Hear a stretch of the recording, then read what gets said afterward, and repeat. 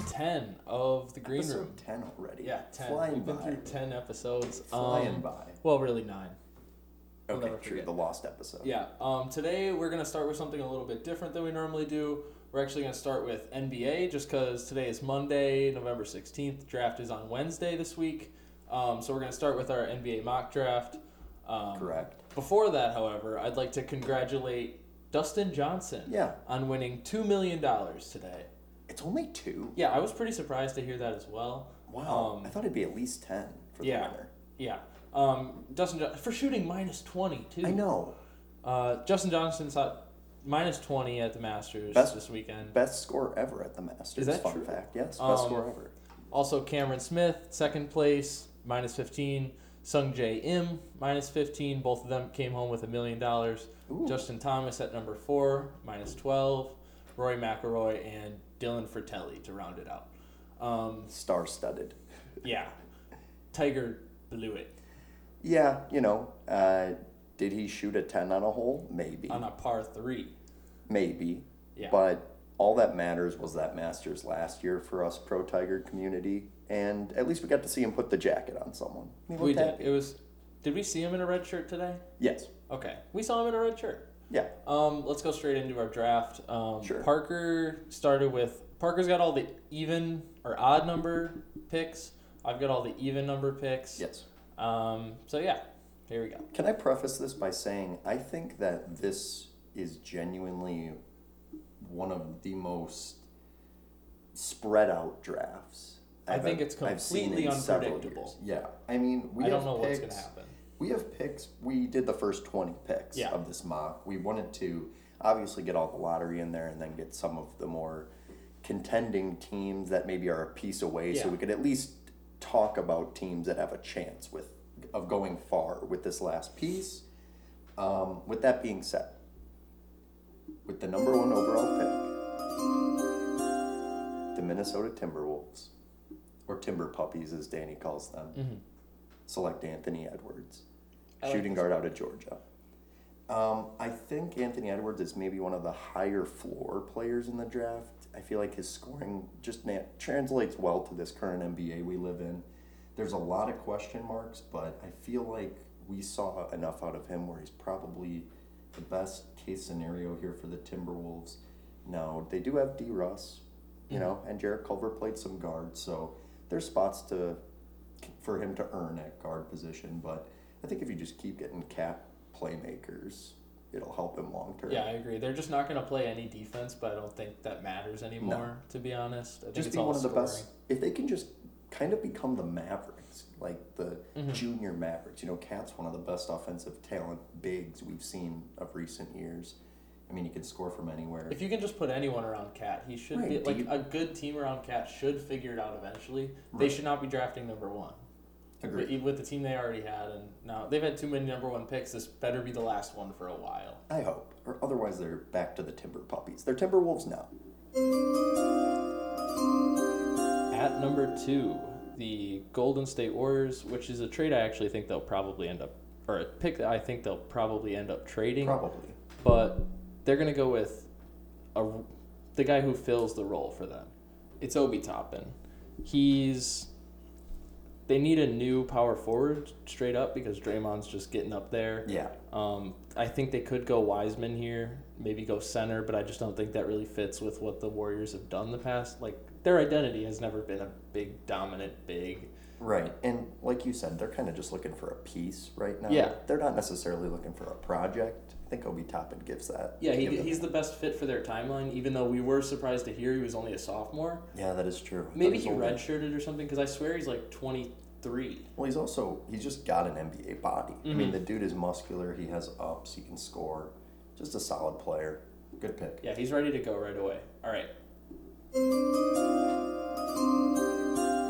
With the number 3 pick in our fictional draft of what we think teams should pick, I've selected LaMelo Ball for the Charlotte Hornets. Which best player available, probably. I don't even necessarily think that. I just think MJ wants to put them back on the map brand-wise. He's all about his brand and Jordan. And I know obviously LaMelo Ball is Puma, but maybe he recruits him down the line to switch over. Just adds a little excitement to the Hornets, even though I don't think he'll love having LeVar around. Yeah, I can't see an MJ LeVar, because considering LeVar did say Lonzo was going to be better than MJ, actually was better than MJ while he was still in college. Correct, and he also said he'd beat MJ in a one-on-one game, so maybe MJ just kind of like alphas him. Yeah, what if he picked LaMelo so he could play LeVar one-on-one? Or he picks LaMelo to tank LaMelo's career. Whoa. Because LeVar said that. Now I'm getting even away from like actual basketball reasons, but LaMelo also feels like the best trade piece. He's out at of the least bunch. young. He's also like he's the youngest, plus he's like the biggest star. He's going to draw the most tickets out of anybody in this draft. So I just think that makes sense for the Hornets. They're also linked to Russell Westbrook, but we'll get into that a little bit later. Correct. At number 4, the Chicago Bulls select, and I think they need a wing here. After 3, I think there's a big drop off, but they go Denny Avdija, who's a big question mark for me. I always like rolling the dice on Europeans, especially nowadays since scouting is so much better than it was in like the late 90s, early 2000s. It's not like you're getting grainy footage anymore unless you're Sekou Doumbouya or Giannis Antetokounmpo at this point. Exactly. I'm assuming Denny Avdija can shoot. He's 6'10", probably still growing. I don't know. And I mean, just having that shooting value at that height, that's what the NBA is becoming. You need to have shooting, and if they can already have that range coming out, you can kind of throw other stuff around them. They're going to be an exciting team. No other pick really makes sense for me here. Yeah. Because you don't need a center there. You have Wendell Carter. I guess if you wanted to, you could, but it just, I don't know. They need a wing. They have Kobe White and Zach LaVine at the guard spots. Right. Yeah. It's like take a risk. They need something to get them over the top. Maybe Denny Avdija's it. I like that. With the number 5 pick in our fictional draft, I have the Cleveland Cavaliers selecting Onyeka Okongwu out of USC. He's a forward. And listen, I'm not going to lie to you. Do I watch a lot of USC basketball? Mm-mm. No. But I've seen the man's highlights. He's 6'9", and I think that you already have your guards for the future. Andre Drummond, we're not sure. He just picked up his player option. Probably one more year mostly. They got Larry Nance, who's their other forward. But otherwise, Kevin Love's going to be out very soon. The question marks around Drummond, really it's just Larry Nance. Why don't you get a young, big-bodied forward to just get some boards, get in the mix for and he's kind of seems like he could be a new age center. Athletic enough and quick enough where he can run the floor. It reminds me a lot of Jaren Jackson. Maybe not the shooting aspect, but he looks like Jaren Jackson a little bit. That's fair. I like that. I like that comparison. At number 6, I have got the Atlanta Hawks selecting for best player available at this point. I know it doesn't fit the roster, but James Wiseman. Yeah, see, I don't love this. See, I didn't either, but I didn't want to let him fall to the Knicks at 8 because 7, we know what happens at 7. Fair. It just seems like Atlanta will probably end up trading this pick if Denny Avdija goes because they really need a wing out of anything in the draft. That's fair. Although they have Cam Reddish and DeAndre Hunter and Jabari Parker. They're so young. They're absurdly young. It's wild. I actually don't. Now that I'm thinking about it, I don't hate that Wiseman. It's just weird that they have Clint Capella because on the they roster. have so many young guys and so many people that are going to need to be paid at some point. People are kind of whispering that John Collins could be moved. So maybe if you just kind of roll with. I forgot about John Collins. But like if you just roll with like a smaller lineup and then just have 2 huge centers, then your 1 through 4 can be undersized. That's fine. Jabari can play the 4. But as if you have Capella and Wiseman down there, you have your rim protection. Yeah. And Wiseman gives them that long term. It's never bad to have assets long term. With the 7th pick, I am having the Detroit Pistons select Patrick Williams because they promised. Next pick. At number 8, I have the Knicks making a very Knicks pick. They are going to go with Killian Hayes, French guard. I actually like him. He's like 6'6" point guard, really athletic, what I've seen. But I made this pick really based on history and Frank Ntilikina. Franchise, are you referring to? Yes. And I think there's plenty of other picks they could have made. I think Tyrese Halliburton is probably a better prospect long term. Yeah.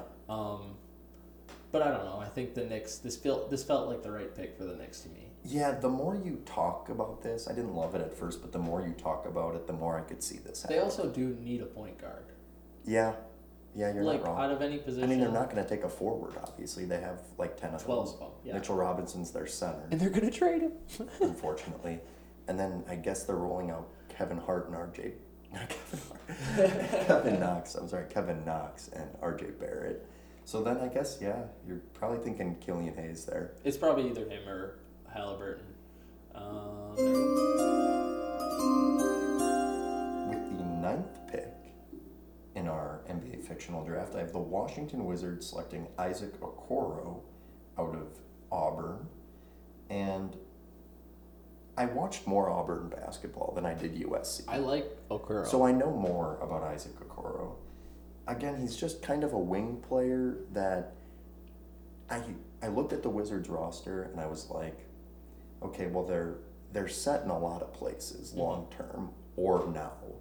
So I think they just need depth at this point. And they don't have terrible depth because they don't need guards, obviously. We'll see how John Wall coming back. Yeah, because he could be all NBA. Because they could be a playoff team. You could talk into them being a playoff team. They really could be. And they still have Thomas Bryant. Yeah, right? Thomas, who I love. I love Thomas Bryant. They have Rui. Yes. Who's solid. Rui Hachimura. After that, it gets a little. Troy Brown. Troy Brown is good. Mo Wagner? I've compared, they do have Mo Wagner. I've compared Troy Brown to Chris Middleton before. Interesting. Middleton cooks him regularly. Yeah. Who else do they have? That other Lakers backup point guard, the ugly dude. Yeah. Real ugly dude. They don't have Satoransky, do they? No. They do it. Oh, they do have. They might have traded him. But they did have Satoransky. Sue us. We're bad with the Wizards. Backup point guards, okay. Yeah, sorry. So anyway, Isaac Okoro, just to add a little more depth at the wing. Mm-hmm. With the 10th pick in the Green Room mock draft, the Phoenix Suns probably have the best pick of the draft so far with Tyrese Halliburton. He's a solid player, I think. I know you love Tyrese Halliburton. Now, a big part of why I love him is because I think his freshman... He's a sophomore, correct? Yes, I believe so. His freshman year, he was the sixth man. Yes. He was the sixth man at Iowa State. When me and Parker bet heavy. Oh God! I bet the last of my money in my account. This sick. I blocked this out of my memory. Kansas was the 3rd ranked team in the country going into Iowa State. Mm-hmm. They were dogs. Yeah. Kansas was dogs. Number 3. We couldn't believe it. And we said Iowa State was unranked. We said Vegas doesn't know anything. Yeah. We're betting all of our money. I bet the rest of my money on Bovada. I think it was about $4. I had a decent amount more on it, and I am and we pissed all you lost. brought it up. Yeah. Before you start the music, I would like to say I thought Danny would take Tyrese Halliburton at 8 for the Knicks. That would be a terrible pick for the Knicks. But then I thought in retrospect of how much Danny likes Tyrese Halliburton and how he wouldn't want the Knicks to ruin him. I think Phoenix is a great fit for him. Because they wouldn't even have to... I mean, they'd still probably have to trade for a point guard. Maybe not even, because Ricky Rubio can train him a little bit. I like Ricky Rubio. Yeah, and then you could maybe make a deal for, like, a solid wing or something like that. But you don't really need to focus on the point guard position if you get Tyrese Halliburton and have Ricky Rubio there. That's fair. Plus Book's kind of a point guard. A little bit. He's ball dominant. Yeah, ball dominant. With the 11th pick in our fictional draft, I have the San Antonio Spurs taking Jalen Smith. He's out of Maryland. We know they're obviously in the talks with moving on from LaMarcus Aldridge. They have DeJounte Murray, who to me is their point guard of the future. He's their best player for the future. They have Lonnie Walker, who is kind of their... Jumps high. Well, to me, he's also their shooting guard of the future. I think he's just a well-rounded dude. I like Derek White. I like Derek White a lot. Yeah, but he's kind of he feels like a 6th, 7th man on like a really good team to me. Yes, I agree with that a lot. A future Danny Green. And I think Jalen Smith just gives them a big to maneuver with. I don't know how I feel about Jalen Smith as a prospect. I can't say I watched too much Maryland basketball last year. It's weird. I'm actually a big Jalen Smith guy. Actually, I think I did. I think I did go to a Badger Maryland game last year and was pretty impressed by him. But like, the Badgers suck, so it's I'm gonna get yelled at for that. Okay, moving on. Yes. At number 12, I don't know much about this prospect, but I have the Kings selecting Devin Vassell out of Florida State. He's a shooting guard. He's 6'7", athletic, can shoot the ball pretty well. And I think they're going to trade one or both of Buddy Hield and Bogdan Bogdanovic. Probably. So I feel like it's really important. Crossing my fingers, Bucks. Yeah. Land Bogdan. I feel like it's a really important, they need a shooting guard on the roster. Yeah. So I feel like that just makes sense to me. Again, don't know too much about him as a prospect, but I saw he was shooting his way up draft boards throughout the offseason. So I like that. Yeah. That's all I can say. Fair. With the 13th pick in our fictional draft, I have the New Orleans Pelicans selecting a Frenchman, another Frenchman, the second Frenchman to go. Theo Maledon, point guard. Who I also like. I like the Frenchies this year. Frenchies. Anyway, so obviously Lonzo is their guard of the future, hopefully, but there is talks that he might ask for a lot of money. So Which I could see. So I don't know if they're going to be on the same page as far as Lonzo's value, especially maybe if they pick up this Theo Maledon point guard, 6'5", 185, bigger dude, young, 19 years old only. So, I mean, 6'5", you can build out a pretty nice NBA frame in there. Plus, he's played overseas, which we're kind of learning is better comp than we ever really thought. So I just think that they're going to, because we know Drew Holiday is kind of a question mark, probably out. I swear he's been a question mark in the trade. For years. It's been like 4 years now. Ever since AD was on the block, Drew Holiday's been on the block. That's true. I'd say even before Drew Holiday was. Maybe. I mean, he's always been, his name has been shot around the league. But, so I think they just go Theo Maledon just to kind of cover their bases with guards. I know you were considering this, but I did think you were going to end up going Cole Anthony because the Pelicans are probably the biggest hype beast team in the NBA right now. That's so true. Lonzo, Josh Hart is a gamer. Right. Brandon Ingram, everybody thinks he's KD. I always forget about Brandon Ingram. I love Brandon Ingram. Yeah. And Zion, obviously. Wait a sec. You're forgetting about the single coolest player on the team. Jackson Hayes? Yes. Okay. I know he has a leg sleeve now, like a tattoo leg sleeve, and it looks real nice. You know what? I saw a highlight the other day of him practicing his fake shots without like pump faking. I don't know that, and he was doing cool dunks off of those drives. So I got really. He's a cool dunk. He's just cool at everything he does. Mm-hmm. They're a fun team. They are, and Theo Maledon's gonna make them more fun.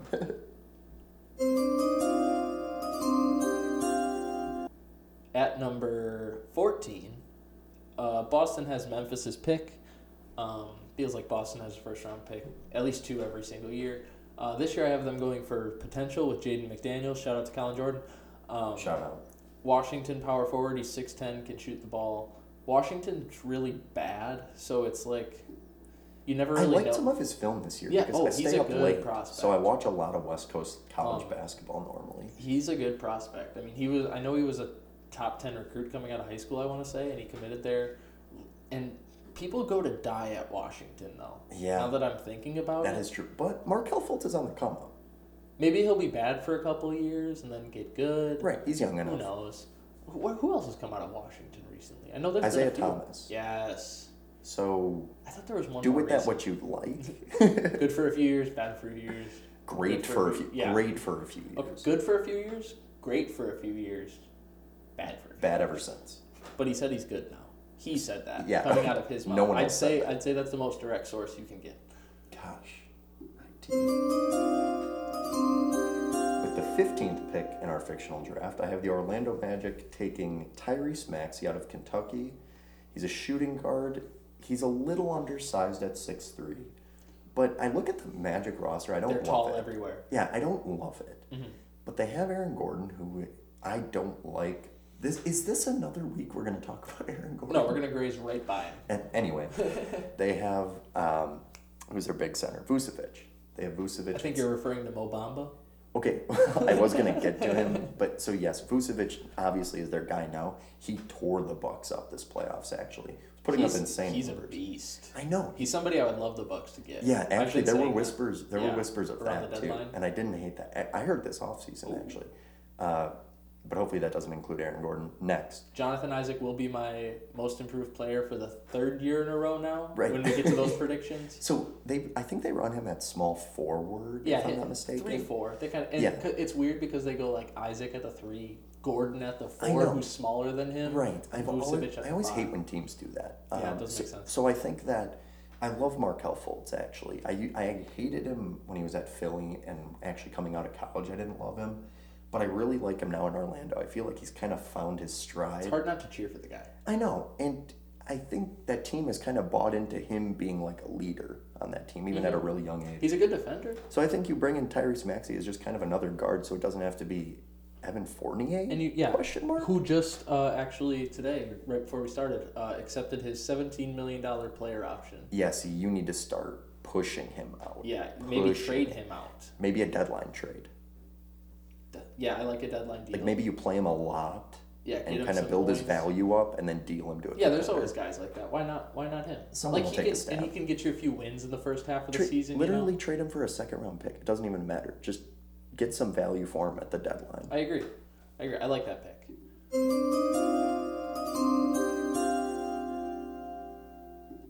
At 16, I have the Portland Trailblazers selecting Saddiq Bey out of Villanova. I love this pick. He makes a lot of sense. Again, he's not one of those guys you just think is going to become a beast or anything, but he's a good defender. He's an all-around great player. He's a nice 3-and-D prospect. And listen, after what DiVincenzo has given us and what Josh Hart gives, dude, everybody that comes out, who's the guys in the Warriors?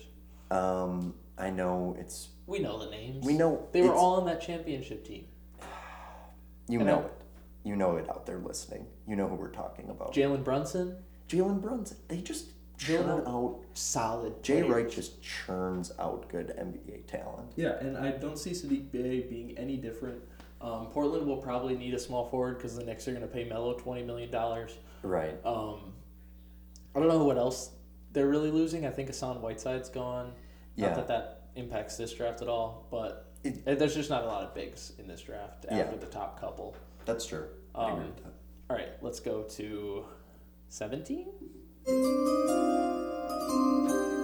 So at 17, again, movie reference for any 17 Again fans out there, phenomenal movie. The Minnesota Timberwolves. I love that. The Minnesota Timberwolves will be selecting Saddiq Bey. Oh wait, Danny took it directly before I wanted to take him for them, so they're taking Precious Achiuwa. Great pick for them. I don't like it nearly as much because I really wanted them to just get a lock of a smart, fundamental player out of Villanova. They would never. Meanwhile, I watched Memphis basketball last year. Precious Achiuwa's a beast. Look, he's a beast, but it was kind of the opposite of it was kind of everyone relying on pure talent, whereas Villanova's just team. I think Timberwolves could use team right now. True, I agree. But it's hard but to they argue. Have talent, It's talent, hard to talent. argue. Fair. So I guess I'm going to go with Precious Achiuwa, just a physical freak, 6'9" forward that... Yeah, who's the Blazers power forward? The Blazers power... He's exactly like Precious Achiuwa. I can't think of his name. You're thinking about the guy out of North Carolina? Yes. They're the same player. Yeah. Either way, we don't remember his name. Maybe I'll insert it here. Probably not. Moving on to 18. The Dallas Mavericks will draft, and this is sad because Jalen Brunson, we were just talking about how great he is, but they're going to take Cole Anthony. I think having another scorer next to Luka, I know you need defense and all. I'm surprised Cole Anthony fell this far for us, honestly. Yeah, and I'm glad that he did because I think he's a great fit for that. Maybe he's a nice bench player going forward for them. Like when Luka's out of the game, you bring Cole Anthony in at the 1. And I think they're losing Seth Curry. Losing Seth Curry. I cannot 100% confirm that, but I'm pretty sure he's leaving. He's going to get paid somewhere. Oh, yeah. It's going to be sad for that team. I like him, but he's not worth whatever he gets this offseason. I will say I like me some Seth Because people are going to overpay this offseason. Actually, I don't know if people are going to overpay this I think we're going to get some underpaid, actually, because I think owners are a little sketchy about the salary cap situation going forward because of obviously how COVID, influenced revenue for different stadiums and stuff. Mm-hmm. Okay, 19? With the 19th pick, I have the Brooklyn Nets selecting Tyrell Terry, the point guard out of Stanford. Oh, I don't know Nasir Little. It's Nasir Little. That's good. Yeah, they're the same player. Same player. Nazir Little presses a shooter. I don't know much about Tyrell Terry. I know he's been absolutely shooting up. Yeah. Because he's that kind of skinny white point. Well, I don't know if he's white. He's like lighter skin though. Yes. Yeah, correct. and he's like 20 years old. Yeah. Put up 14 a game last year. Nothing crazy. 15 a game. Nothing 15 crazy. A game, sorry. Solid shooter, solid point guard. Just another depth guy for Brooklyn. They're probably going to lose. They're probably Spencer going to trade this Dinwiddie. pick, to be honest. If they, we'll get into what they might be trading for, which is sad. Yeah, but if in theory they do have this pick, I think they probably just roll the dice on more depth because of. I mean, they have Jared Allen and DeAndre Jordan, so I don't think they go big. So maybe they just go guard. Yeah, I like it. They do need a backup. Because they're going to trade. I think Dinwiddie's out. Okay. I don't think he should be necessarily. I think he could be a good complementary piece, especially if they're not getting another superstar. Fair. But I think Dinwiddie's out, and maybe bringing in another smart guard off the bench is, a nice little. Yeah, and I have a theory in NBA drafting. If all else fails, take a guard. Take a guard that you have the most faith in. A nice heady guard. Because a nice guard, a nice Rubio, a nice Josh Hart, someone like that can just forever. They last forever, and they can just raise the value of a team by so much. Especially your bench, like your second team. Right, exactly. And it's so important for your second team to have good guard play. And on top of that, I feel like bigs, they can have revivals on good teams. If teams are already good with guards and scoring, you can kind of just pull bigs. I mean, look at Bigs Andrew just Bogut. catch lobs from point guard. Right, right. And look at Andrew Bogut.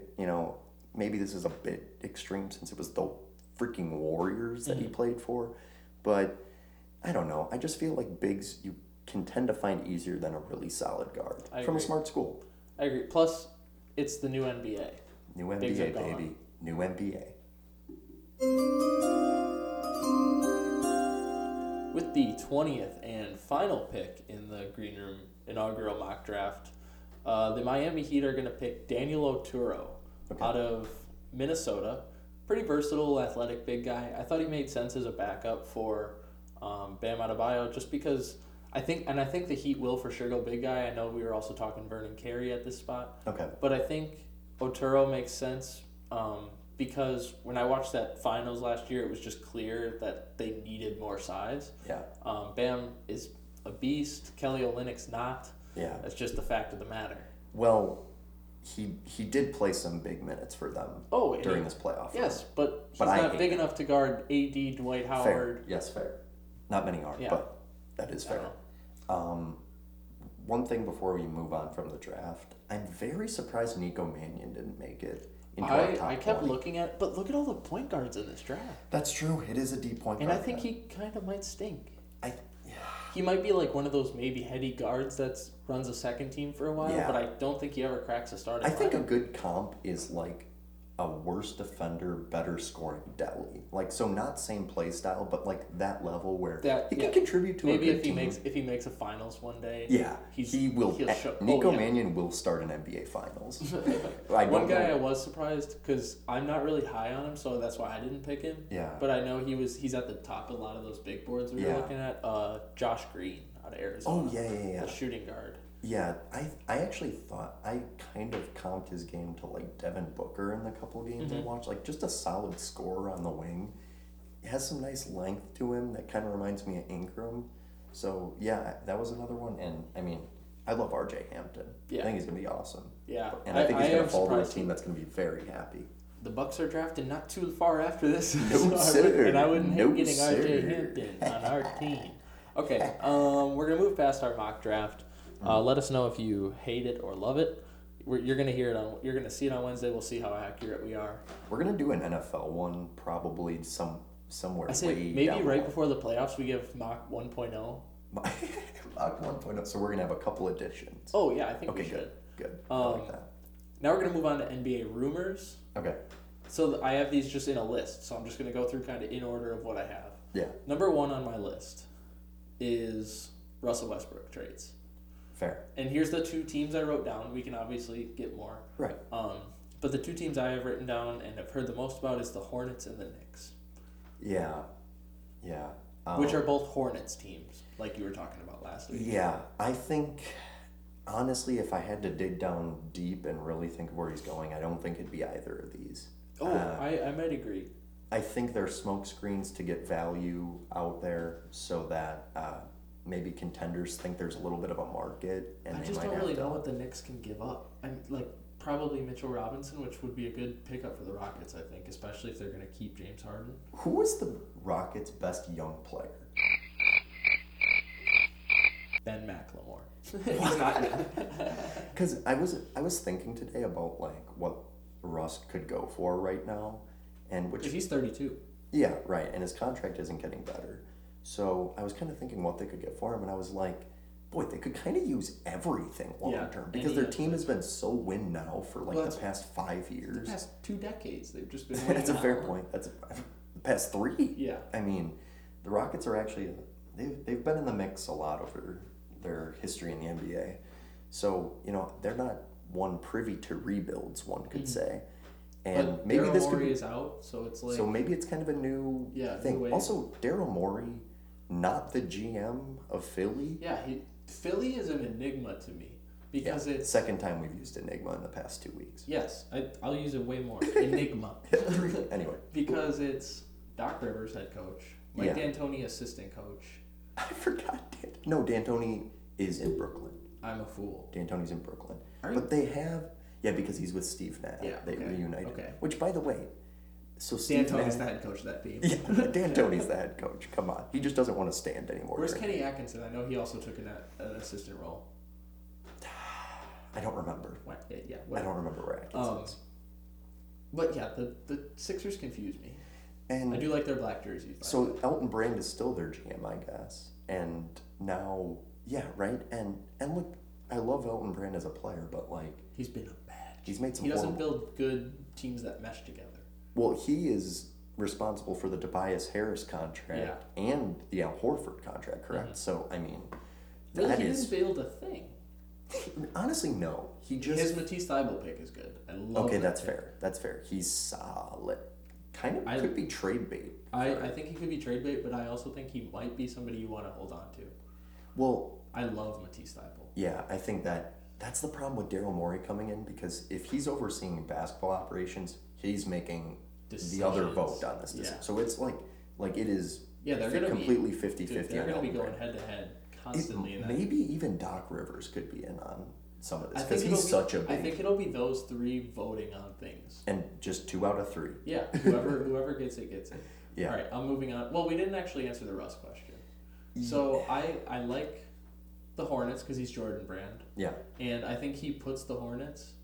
And I also think Devontae Graham is a great get for the Rockets. A nice shooting point guard. I love Devontae Graham. That's true. And if Russell Westbrook goes... Actually, either way, if it's Russell Westbrook or Devontae Graham, I'm buying their new city jersey because it's the best city jersey. The court, too? Buzz City. It's the best court. It's the best jersey. They might be revamping the Charlotte Hornets. I saw that jersey and I went, Charlotte might be bad.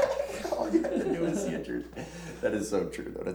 By the way, Danny messaged me within the last week and said I forgot Devontae Graham exists. I would like to point that out. Shut up! Knicks, they don't have anything to give up. We already talked about that. Right. Okay, wait. Can I give mine? Well, yeah, this is a wild card, and I will also say I feel like I do this for every trade prospect. Sure. Is I send them to the Pacers. Because I feel like they're a star away. If they can keep Oladipo. Yeah. I think Oladipo would be gone in a trade. And honestly, because that's my next thing. That's actually a great segue. Okay. I'll make this into like the 2. Okay. Is Pacers drama is number 2. Oh yeah. Because they've been beefing. But carry on with your rusted Pacers. So hopefully, look, if they have to deal Oladipo or Brogdon, it's not the end of the world. You're getting Russell Westbrook, and he's gonna be a great player. Mm-hmm. Look, is he gonna maybe hit the clutch 3 down the stretch? No. I think Brogdon would be a good partner for him too. I think that'd be a great partner for him. Yeah. I think he would. He's just such a smart player, and he kind of accents everything that Russ isn't good at. Like, Russ kind of down the stretch can fall apart a little bit. Brogdon, I feel like, is pretty great down the stretch. I don't necessarily have a stat about that, but he always kind of has a cool head. He hit a couple big shots for the Bucks back in the day. I miss him kind of. Moderately. He has injury problems. Yeah. And he could shoot well. So I think that'd be a pretty good guy for Russ to kick out to. Plus Miles Turner, always fun. Mm-hmm. Yeah, so the kind of building off that into the Pacers drama, there's a lot of Miles Turner rumors going around. Right. Oladipo apparently asked to join the Knicks, Raptors, and Heat in front of his own teammates, which has... He denied. I don't care what he denied. You don't care what he said publicly?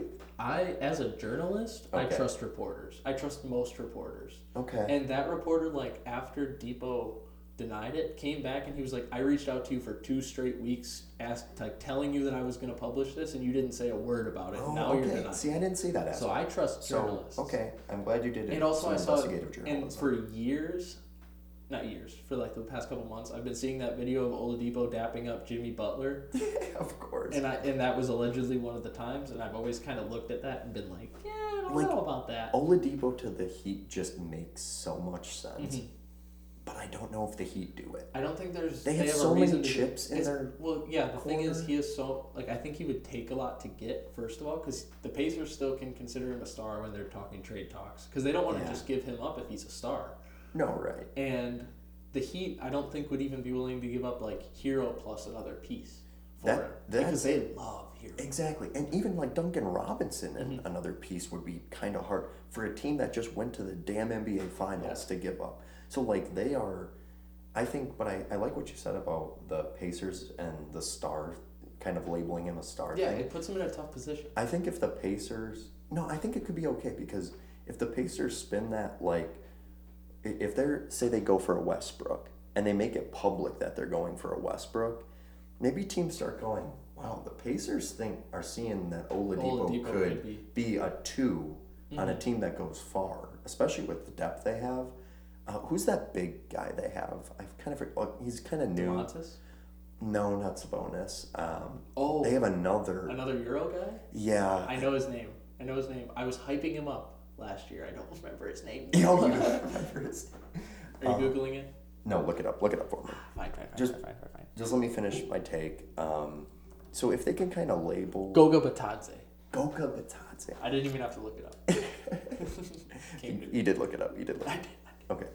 But anyway, so they can kind of build around that team and label him a star, but maybe just by saying you're going for Russ, teams are like, dang, they like Oladipo. Mm-hmm. Now we like Oladipo. And they run for him. And I think the price tag on Russ is going to be pretty high, even though he's publicly asked for a trade, quotation marks, because that just kind of came out, and I don't know for sure if it's Russ or if it's somewhere in the organization's kind of like pushing that. That's true. I think what worries me about like his trade value if I'm getting him is that you gave up Chris Paul and 2 firsts last year for him. Very true. But I mean, he is a 25, 10, and 8 pretty much guaranteed. Yeah, so no matter what team he's on. Right, and that value is hard to tone down no matter how bad you shoot in the clutch. All right, I'm going on to the next one. Yeah. Dennis Schroeder, and you will all have heard about this, but Dennis Schroeder has been allegedly traded to the Lakers at this point. I'm assuming it'll be through by the time this podcast comes out. Correct. I'm sad. I'm very sad. Jinx. I wanted him on the Bucks. He was one of my favorite targets for us just because he's a good shooter. He drives to the rim, but he's like more silky with it. That's the only way very smooth. It's the only way I can say that. And I'm just pissed that the Lakers have him. I know. Because he's a great get for them. And he's perfect for them. They're just going to love him there, and he's been so under the radar for all these years. So I am happy he'll get that national attention. I actually saw a tweet today. It was from, I don't know if it was a Bleacher Report, but a Bleacher Report type NBA account. Okay. That said, Dennis Schroeder been smooth with it, and it was him doing a nice behind the back, like toward the rim. And then there was people quoting it saying, you didn't give him any love while he was in OKC, and now he's in Atlanta. He gets traded tonight, and now you just want to like be all on his dick. So I don't know. Humble brag, got to sit courtside for a couple of NBA games. Is that the Paul Millsap game? I don't know what you're Maybe it was Elton Brand who kicked you out of the seat. Yeah. Yes, it was. Yeah, it was the Elton Brand game. But anyway, so we were playing the Atlanta Hawks, and we were much better than them, I believe. Or actually, it might have been a little closer. They were definitely better. I think they were definitely better than us. They still had Bud, and Giannis was young. Yeah, that's true. That is true. This is a little older than I remember, than when I was remembering. But I remember, I'm just seeing this German guy absolutely torch us with a little blonde spot in his hair. And I'm like, I like this fella. What's his name? Dennis Schroeder. And that is the day it locked into my brain that he was an absolute stud. The Oklahoma City now own 15 first-round picks over the next 6 years. Nice. Yeah. It's just a crazy number. Not much I can say about that. Just absurd. Next piece of news, Drew Holiday. Allegedly, the Nuggets are allegedly trying to trade up for a top 10 pick so that they can trade for Drew Holiday. Am I tripping so I'm trying to, because I don't know what's going on with my brain right now. I'm trying to bring him to the Pacers as well. I like that. And am I just not remembering something correctly, or do they not have two Holidays already? Don't they have the two brothers? His two brothers. Yeah, they do. So they would get all three Holidays and one team. That's a playoff. I've got a big grin on my face. For those of you not in this room, Dan has a Grinch-like smile on his face, thinking about uniting the holidays. I love that. Happy holidays. We're baiting that, or marketing department. Dude, if the Pacers don't have a Christmas game with 3 holidays on their team, like you give a shirt out to everyone in the crowd with like all 3 holidays. We sell shirts. We need to get on shirts. After we get through this NBA segment, I have a merch idea. Okay. Actually, I'll do it when we get to trap game because it relates to trap game. Okay, next thing is, let me look at this list. DeRozan. So I have DeRozan and Aldridge together in one. Yeah. The team I've been seeing a decent amount for DeRozan is the Hawks, which I like. He gives them a nice veteran experience. Yeah, I do He's a like good that. player. I think he pushes them to like a 5 or 6 seed. 5 or 6 seed in the East. That's without thinking. That's about high. I know it is. That's high. But Trae Young's gonna have a year. I mean, the Nets, the Raptors, the Celtics, the Bucks, Philly, Pacers, my Heat. Yeah. Okay. It's a bit high, but I mean, they're good enough. 7-8 seed. 2 years. 2 years away. Then they're gonna be the really Hawks fun. are 2 years away, and I think DeRozan, if anything, would just speed up that process. Honestly, I mean, because you probably get DeRozan and some other small piece for that 6th pick. True. White? And that it couldn't be White, could it? Would that be interesting? I saw that. I like that a lot. That tickles my fancy a little bit. A nice backup point guard for Trae. Yeah, I like this a lot, actually. I'm all over this. So now I'm going to move on to LaMarcus Aldridge. We might be pro-Hawk. Should we be pro-Hawks? I think we should be pro-Hawk. Can we be pro, like, Southeast teams? Does that? Yeah, because I like the Magic. I like Charlotte. Like Carolina? Yeah. I don't... the Heat. North Carolina through Georgia. But a little bit... But Orlando. We get Orlando, but not in Miami. Yeah, sure. There's a cutoff in Florida. It's a little big. I like that. We like Memphis. They're Southeast. Yeah, that actually is close. Yeah, we like Memphis. We're Southeast. Dude, I'm thinking... Yeah, I know. I'm thinking... Yeah, we're a Southeast podcast. We're a Southeast podcast. I like that. Now LaMarcus Aldridge. Anyway. I think the Warriors are a good fit. And here's my trade. Okay. We finally get Andrew Wiggins to the Spurs. Okay. When you said and this is risky for you, Bucks, by the way. But anyway, this is risky for me. You know why it's risky for you? No. Wiggins on the Spurs, did you say? Sorry. Okay. Parker and recurring guest Colin Jordan. Okay. Have a bet going back to I want to say 8th grade or freshman year now. Yes, I believe so. That Andrew Wiggins would win a Defensive Player of the Year over his career, and Colin has been saying if he gets to the Spurs, it's going to happen. Yeah, he has. And do you have the name that you were gonna? I know something with Batman. The name I was going to. It was okay. So the bet was for Colin's firstborn's middle name, I believe. Oh, I don't remember what I was gonna go with. Colin will remember it next time. I don't remember what I was gonna go with, but I'm excited. So the Spurs in this trade would take on Wiggins' contract. Colin Obi Toppin Jordan Jr. Anyway. The Spurs would take on Wiggins' contract and get the number 2 pick. Yeah. Which would be awesome. The Spurs the Spurs revamping quickly. The Warriors would get Aldridge and we'll say White. Okay. Because why not? Yeah. Yeah, I like that. Because Clay's still hurt. You got to give him some time off. True. That's true. Yeah, I like that a lot, actually. I do think Aldridge stinks. I agree, but I think he could work with the Warriors. Yeah, I mean, it's know. hard not. I think we could work with the Warriors, TBH. But if it was us out there, like, on each other's shoulders as one player, we'd be a solid player for the Warriors. The Warriors would be a 7 seed. If we were out there on each other's shoulders. If we played 20 minutes a game with maybe a trench coat on, so nobody would know. Yeah, we have a trench coat on, and we flip off every 10 minutes for who's on whose shoulders. A couple dunks. We might not be able to dunk. I don't know. We'd be like 8 feet tall. I'm trying to do the math. I don't know. I don't think we could jump. We're getting blocked. Okay. Next, I have James Harden.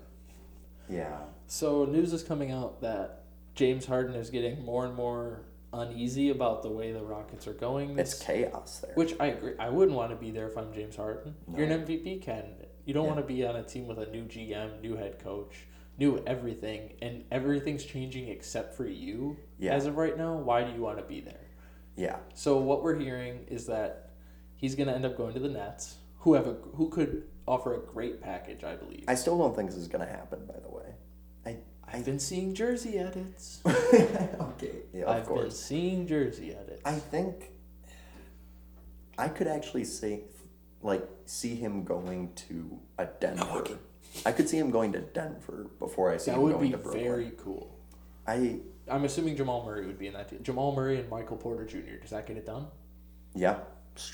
I think that... Especially after this year? That's a lot. But that's probably straight up enough. Or maybe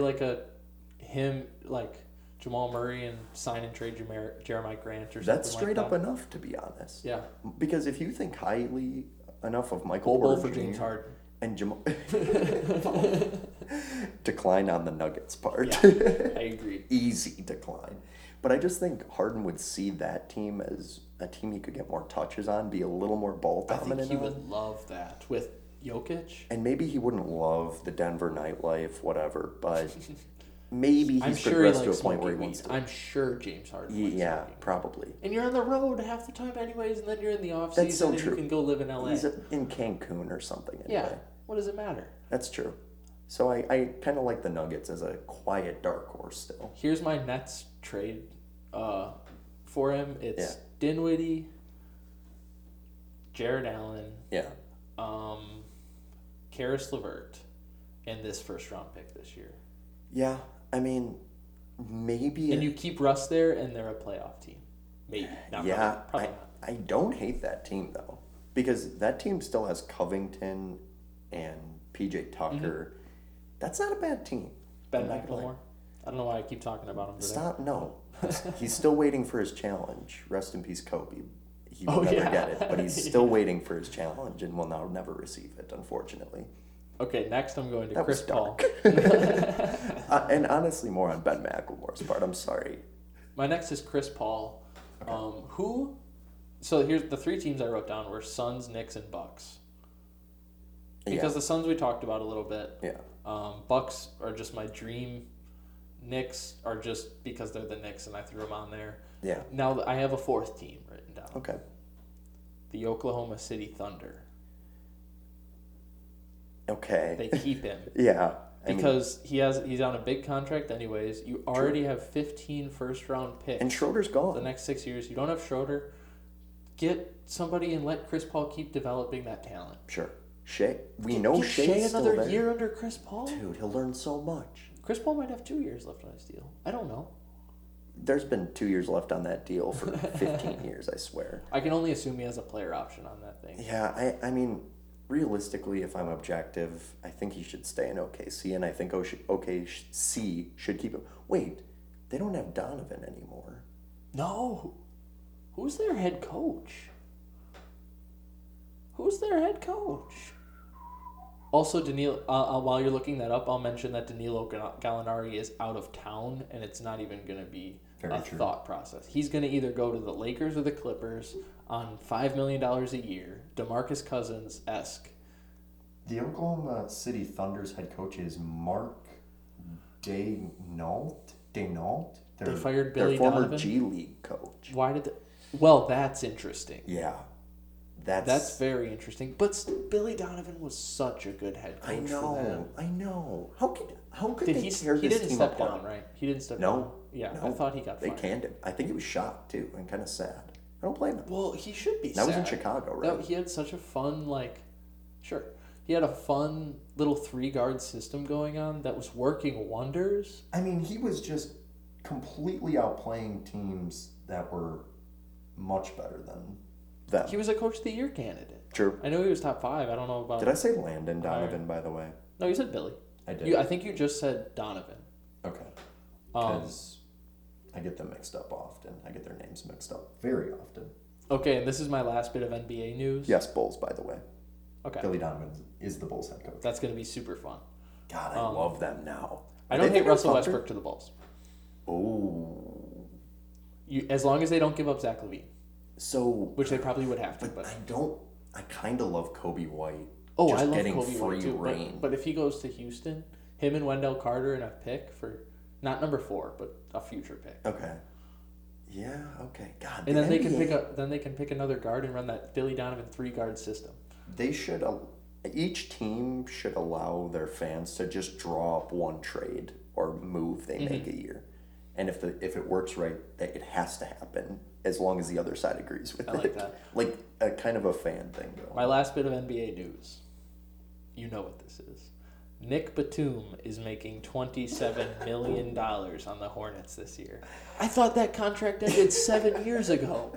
No, and the thing that was a Bulls contract. Oh no, that was right after the Bulls. It was that year that everybody got paid. I believe 2016. This contract was signed. Sure. I think it was a 4-year, $100-something million. It was bad. 3 months into 2017. Well, yeah, because the second he stepped foot on a Charlotte court, he looked elderly. Yeah. He started losing hair. He was, yeah. We were talking about a lot of Frenchmen today.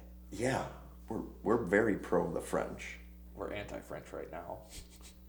We hate this contract, but we're happy when people get paid when they don't deserve it. I'm all for that.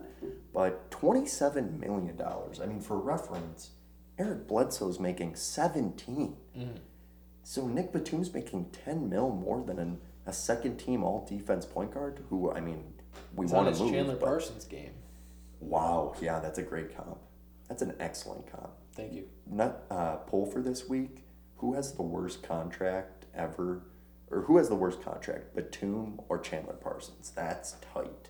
That's tight because Parsons. I think we can find a couple other contracts to throw in there probably. Yeah, let's do 4. Because there were a few that year that were real bad. Mirza Teletovic, 3 years. Mirza Teletovic, played 1 season. $10 million a year isn't like crazy. Had an eye issue. Who did the Lakers sign that year? Timothy Mozgov. The Lakers signed Timothy Mozgov to like a 3-year, $45 million deal. He was paid that year. I know I thought they were still paying that last year when they tried to get LeBron. Yeah. They had to figure out Mozgov's deal to get LeBron. Yeah. Could you imagine? Are we ready for NFL? Mozgov was in the limelight for a little too much in the NBA at one point. He was, because he was on those Cavs teams with LeBron. Yeah. And that's what he got paid for. Right. Exactly. LeBron's made a lot of people rich. True. Very true. All right, NFL time? Sure. Category time. Yeah. What's your category? You go first and announce your category. Are we alternating this week?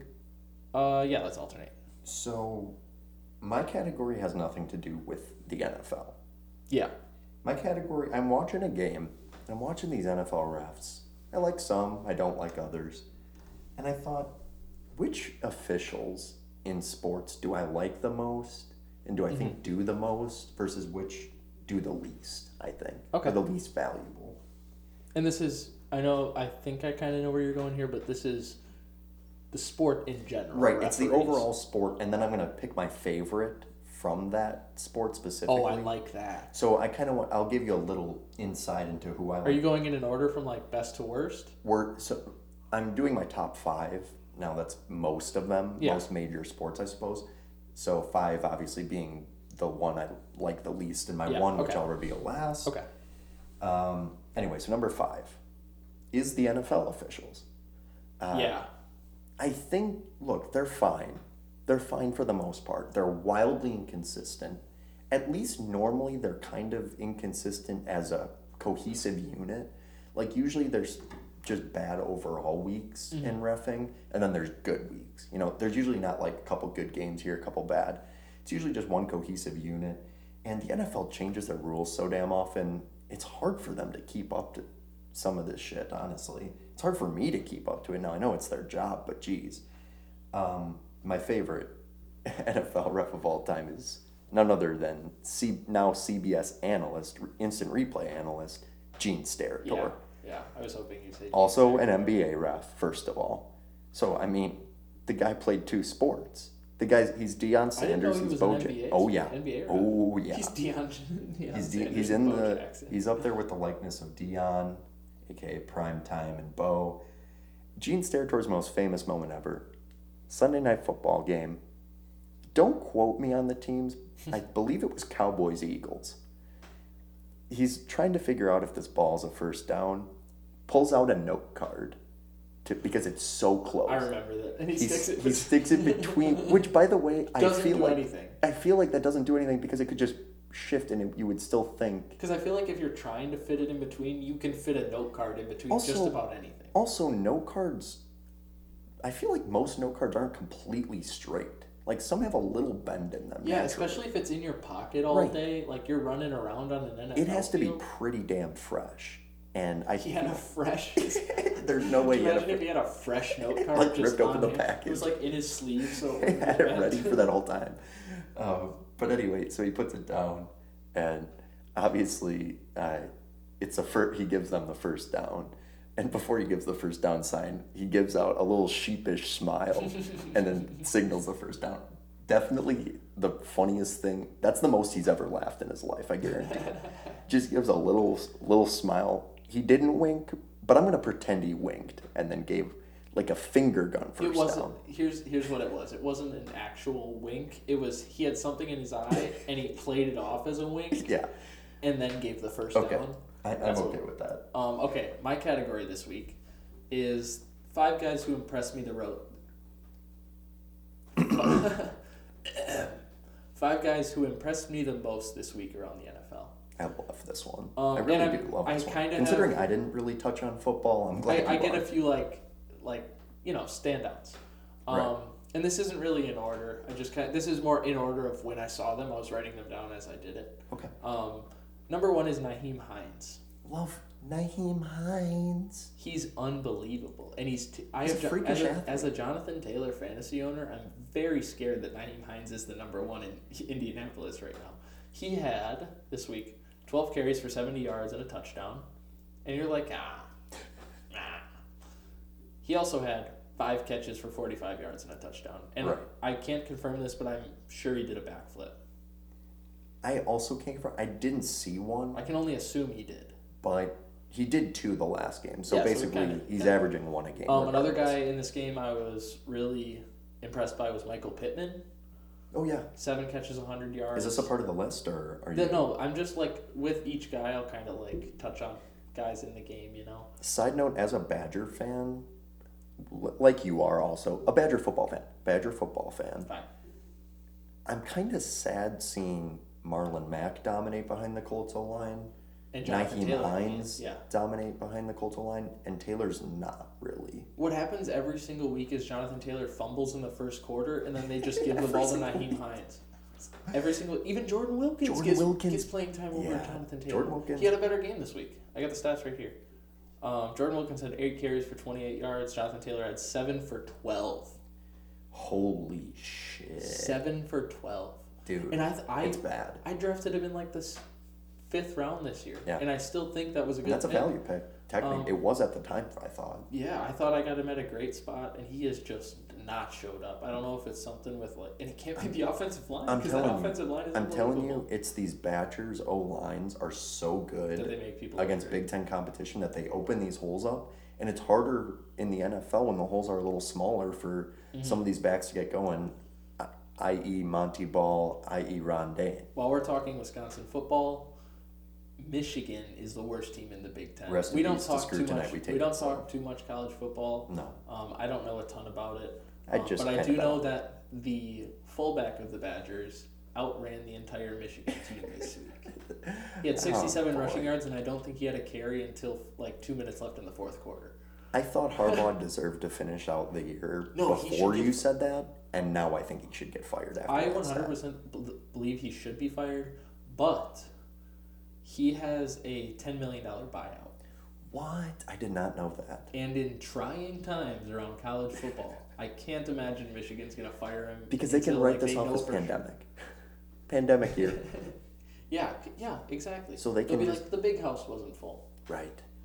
My fourth selection is Joey Crawford from the NBA. Yeah. Longtime NBA ref. I believe he did... Oh, yeah. He reffed 50 NBA Finals games in his career, which I thought was very impressive. Crazy stat about Joey Crawford. He was he was suspended for the remainder of the 06-07 season for ejecting Tim Duncan while he was sitting on the bench. He gave him 2 technicals while Duncan was sitting on the bench. Tim Duncan also went as him for Halloween.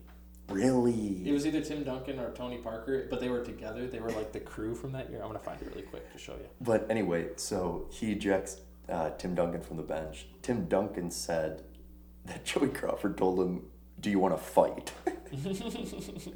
So you can see why he does these aggressive block calls and charge calls, I suppose, because he's got a lot of rage built up inside of him. He actually saw a sports psychologist about it, so good to hear. And he's still a ref? No, not a ref anymore. Finally, still continued to be a ref.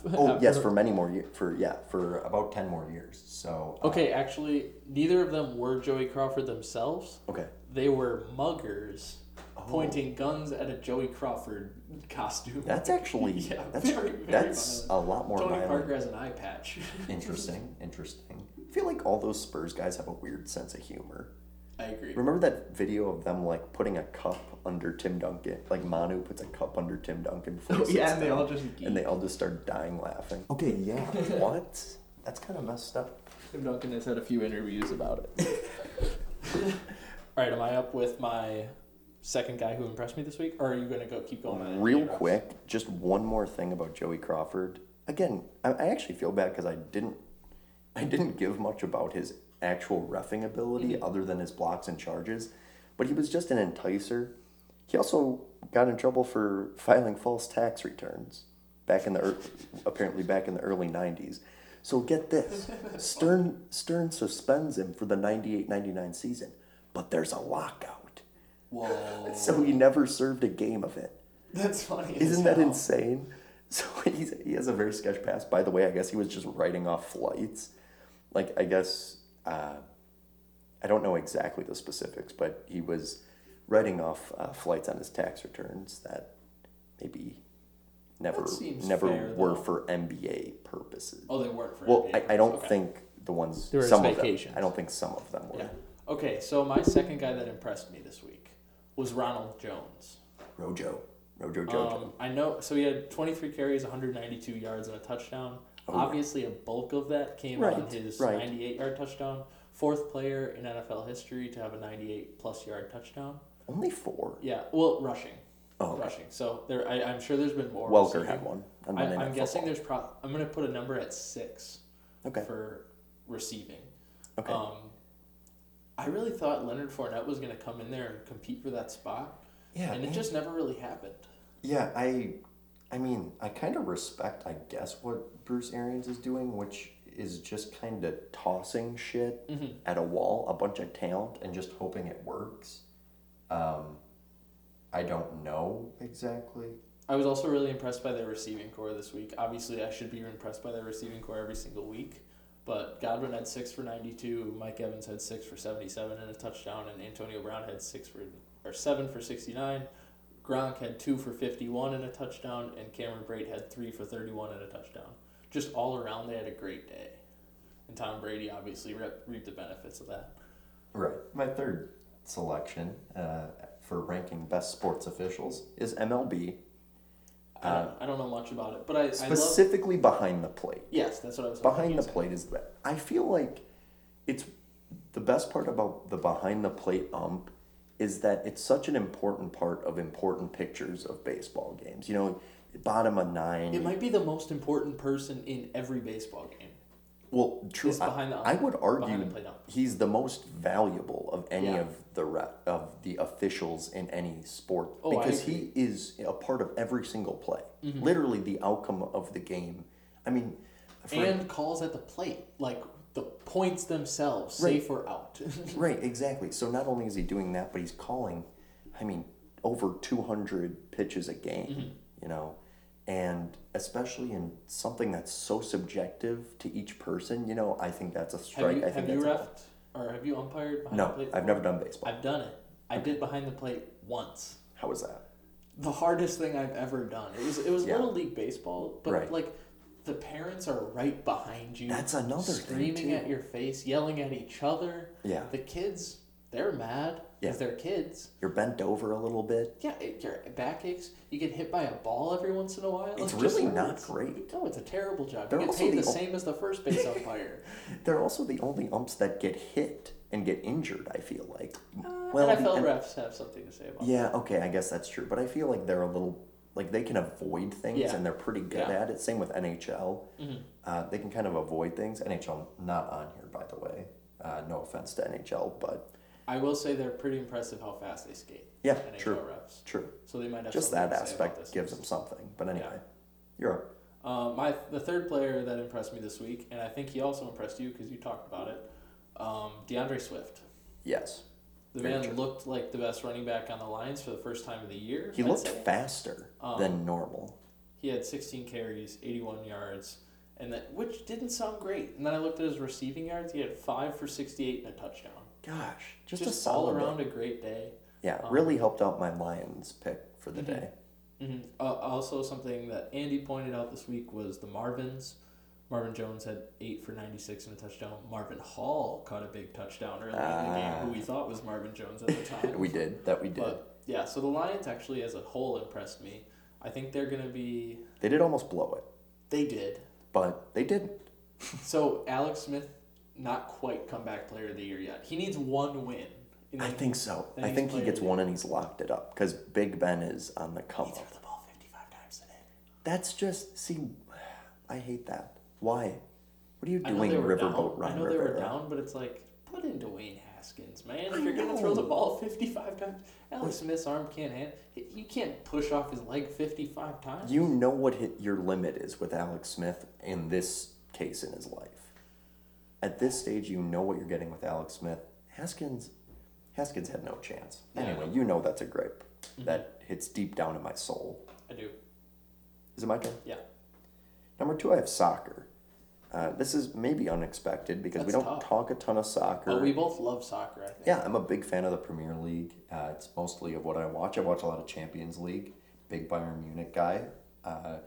But the thing that impresses me most about soccer is that they are moving non-stop throughout the game. Mm-hmm. And It's like hockey, but not on ice in a bigger field. and soccer, their fans are obviously a bit more extreme than several of the Yeah, if you make a bad call at a home stadium, Oh. the fans might kill you. death threats. Like, I'll like watch a game and they'll make a call that like obviously favors the home team, and I'm like, yeah, I don't blame you. Yeah, 'cause I would do that the makes same. sense. There's not many other sports that do that. I Right. don't think there's any, really. Right, exactly. Like even MLB, like just a storied pastime of America, they're not even gonna get on their ref like that. And NFL, you hardly even know the ref's name half the time Yeah. unless you watch like a ton of games. But my favorite soccer ref, I many don't of know you, any soccer refs. So I'm excited. many don't. It's Mike Dean. Because he's the only one I've heard of that is super controversial, and obviously, That's fun. yeah. Look, Yeah, it I'm a makes big me laugh. controversy guy, and that's what most of this list has been. Arsenal, when Mike Dean is reffing Arsenal soccer games, when Mike Dean is reffing Arsenal matches, they win 24% of the time. Damn. I want you to think about that. He doesn't just ref the big games or something? Well, I don't know that, to be honest. I but just that seems saw like this a stat. Extremely low number. So yeah, Mike Dean is my favorite. I kind of butchered that stat. Well, we'll 1,800 edit it times. around. I'm sure it'll work out. We'll juke and jive. Maybe but... add some music over the. Ooh, yeah. I don't like that. I don't like that. I don't not like that. I don't. So rattled. It's because I don't do soccer much. Okay, I don't do soccer. This is why I don't do soccer. I'm done with it. Okay, my fourth person that I was very impressed with this weekend, Cole Beasley. Cole Beasley had 11 catches, 109 yards, and a touchdown. One of his catches was an unbelievable one-handed catch for a first down. I know. It was crazy. That actually, I didn't see it in the red zone top 5 plays of the day, and I was kind of disappointed. Because it was a big first down. It was a third down, too. I know. It might have been... It might have even been fourth. Quietly, it might have been fourth down. Stephon Diggs also had a massive day, which the Bills are good. You'll see who's my fifth person that I was impressed with this week. It shouldn't be a surprise. Interesting. So you go with your... My last one, my favorite ref, and the ref I think is most valuable in all of sports, is Mike Dean of the UFC. And this is really... And I just said Mike Dean, it's Herb Dean. I just said Mike Dean, it's Herb Dean, so obviously I'm still rattled from the soccer pick. But Herb Dean, I want him to speak at my eulogy. I've never met the man, but I've long said that I trust him enough. What he's doing when two barbarians are trying to rip each other apart, he could just stay calm and collected, control the fight. There's a lot of refs. Me and Danny watch a lot of UFC, I'd say, compared to the average person. We watched the entire card this week. And it was a shit card. But it was a great card. Right. Like, even the shit cards are great cards, which is why the UFC is so awesome. But Herb Dean was, of course, doing a couple of games, which I found out he makes like 10 to 20 grand per fight. Per fight? And yes. He does, I think they normally do... It's normally like 9 fight like cards. He takes some weekends off. It's normally like 9 fight cards, and he gets 3 of those fights. Right, exactly. So $60K-ish. Dude, he's making some serious money. But this is why. Because it's so valuable what he does. There's a lot of refs I see in the UFC, and again, it's such a hard thing to do. Because, I mean, do you want them to be more aggressive in their fighting? Do you want them to kind of play the long game? Do you want to let them die at the end? Right, exactly. I feel like a lot of refs will, if guys are tied up, they'll say, hey, get some action going. Come on, let's go. Herb doesn't get so aggressive with it. He kind of sits back. He lets the fight happen and progress. He knows the action will happen. Sometimes, I think it's just about knowing enough about the sport. And Herb Dean will sit back, realize what the fighter is trying to do, and not force them to do anything too quickly, whereas some refs will be like, no, we need action, we need fighting, we need standing, punching, stuff like that. If there's a championship fight happening and it's not Herb Dean, I have a big asterisk next to whoever wins that. Literally, yes. Because especially because of knockout. That's the biggest thing for me, because knockouts, not knockouts, but like finishes. Yeah.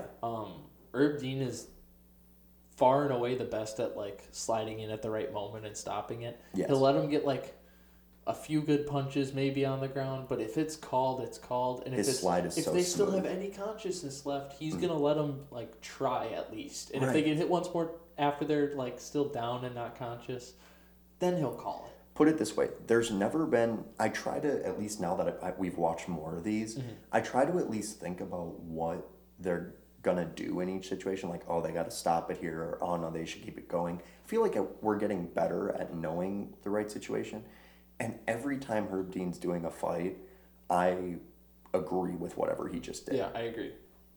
Okay, my last person that I was impressed with this week. Shoot. And this was the easiest. Number one. This is number one. The other ones weren't in order. This one is number one. Right. DeAndre Hopkins. Yeah, the best receiver in football. And it's not close. No. The man jumped over 3 players, including Tre'Davious White. Tre'Davious White there's 3 corners in the top tier corners in the NFL. He's one of them. It's Trey White, it's the Gilly Lock, Stephon Gilmore, and Jalen Ramsey. Yeah. Who locked up DK today. Hey, I won my fantasy game, I'll take it. Locked him up. DeAndre Hopkins he ended the wide receiver debate. You can't look at the picture of him. I mean, he is draped. You can't see him. In the picture, you can see 30%. There's hands above, like, until the ball gets to the point where it's being caught. There are 6 hands above his hands. And then out of nowhere, his hands emerge, his strong 6XL hands emerge out of the pile of hands and Yeah. somehow rip the ball away from everybody else. And one of the most impressive things about it was not obviously the obvious part of this whole thing is him actually getting two hands on it. Mm-hmm. As he's coming down with it, He tucked it. I believe it was Poyer tries to rip it away as he's going down. And he has such a grip on the ball, didn't even nudge. There was no question it was a touchdown, which that was my favorite part of it. Here was my favorite part.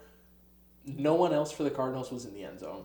No, Christian Kirk wasn't doing They shit. trusted DeAndre Hopkins that much. Yeah. They were just like, I know there's 6 seconds on the clock and we need a touchdown.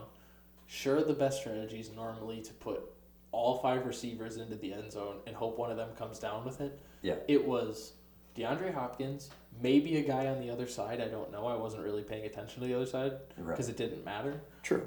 It was DeAndre Hopkins, 3 Bills players, and then Yeah. Andy Isabella at the 10-yard line. Yeah.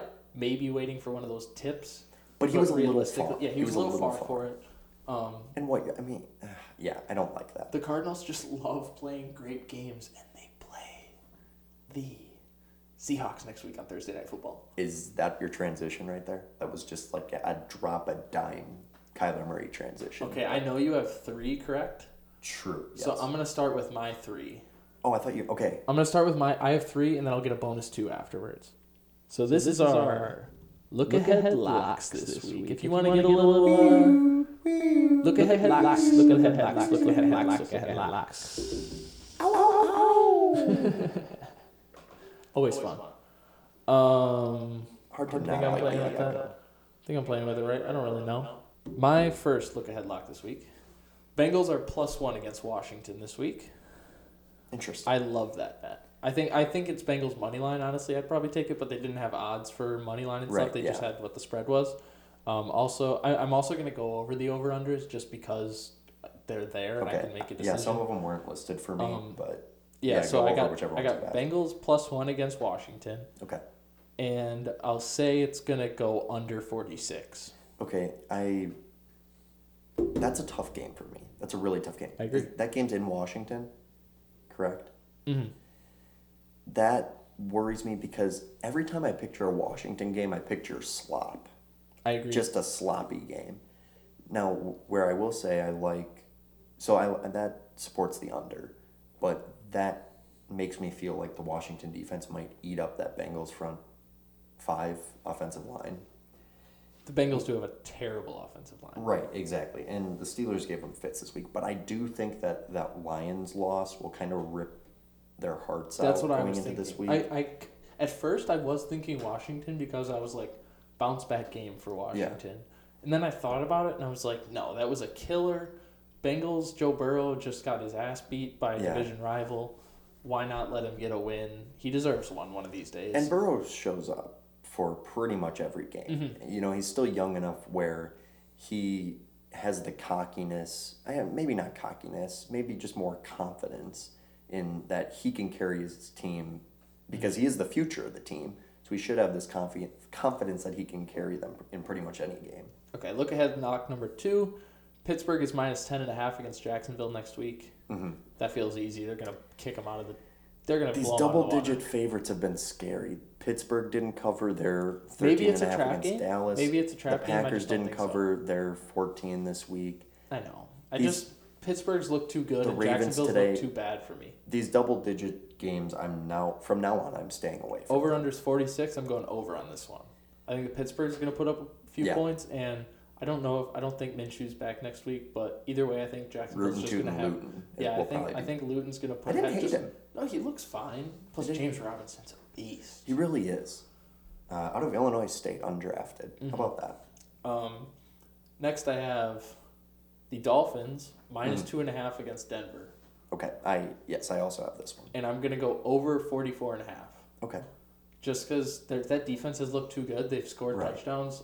They're going to get Tua in good field position Right. most of the time, especially against Denver. Dude, Drew Lock's going to throw 7 interceptions this I know. week. I was just gonna say Drew Lock threw 4 picks against the Raiders last week. Now we're talking about a they're not Dolphins good- defense that is forcing turnovers every damn week. They're 6-3. against solid competition. They're 6-3.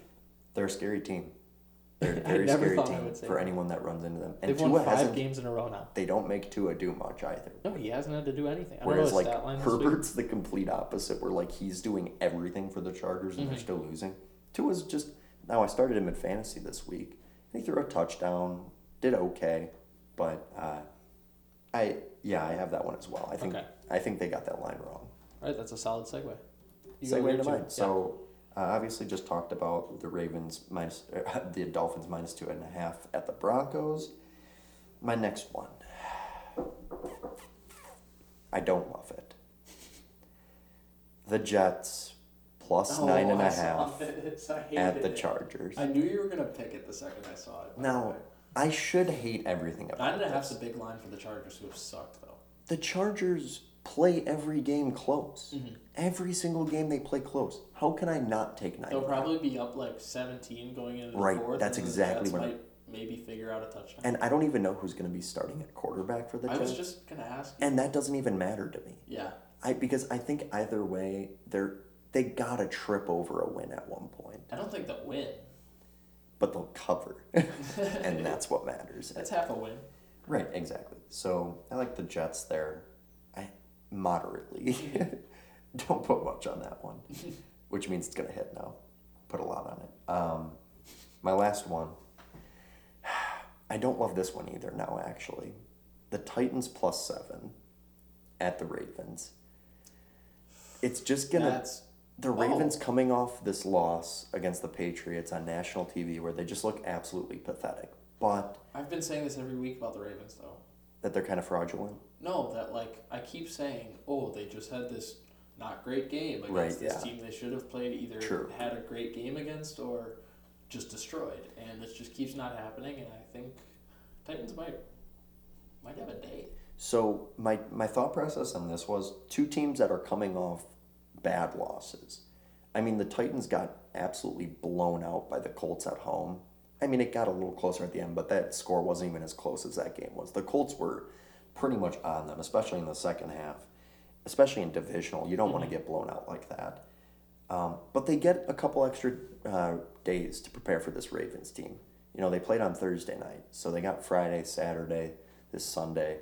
They got those days off, able to maybe soak off that loss in a nice ice bath and get ready for a Ravens team that's just coming off a shitty performance.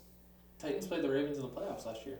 Yeah, and they beat them. Yeah. The Titans beat them. Big revenge game. So that's another reason I don't love this. But listen, I'm 0-2 in last week. I'm 0-2 so far. I have the Bears tomorrow night. We're recording this. I don't remember what mine was, but we're recording this on Sunday. I know I'm 0-1 at least. I don't remember my other lock. So I'm 0-2, shooting for 0-3, and I loved my picks last week. This week I hate them, so now you know I'm gonna go 3-0. Mm-hmm. Do you have one more? No, I do not. Okay, well I have 2 more. Okay. The Packers are +1 against the Colts next week. And I would stay the hell away from this game. I'm a fan, so I saw it and I loved it. I think the Packers are going to end up winning. They put up a big dud against the Jags. I know they ended up winning, but they'll play better. It won't be shitty. In a dome. Yeah, in a dome, no fans. Right. Aaron Rodgers, his voice is going to echo around. They're never going to know what that snap count's sounding like. Right. I also would say over 49. I know it's relatively high. I don't hate that. I think Jonathan Taylor, even though we were slandering him, I think they let him get a touchdown. Yeah. It's against the Packers, against Wisconsin. They want him to show out. Right. And I think Phillip Rivers loves to just be anytime he's playing another good quarterback. Well, not another good quarterback, a good quarterback. Right. He likes to try to have a little fun. He might throw a couple interceptions, get the Packers some good field position. Right. My last one, I have. Wait. Can I actually comment on that game for a sec? You're gonna like this. Okay. This is a special teams game. Listen to this.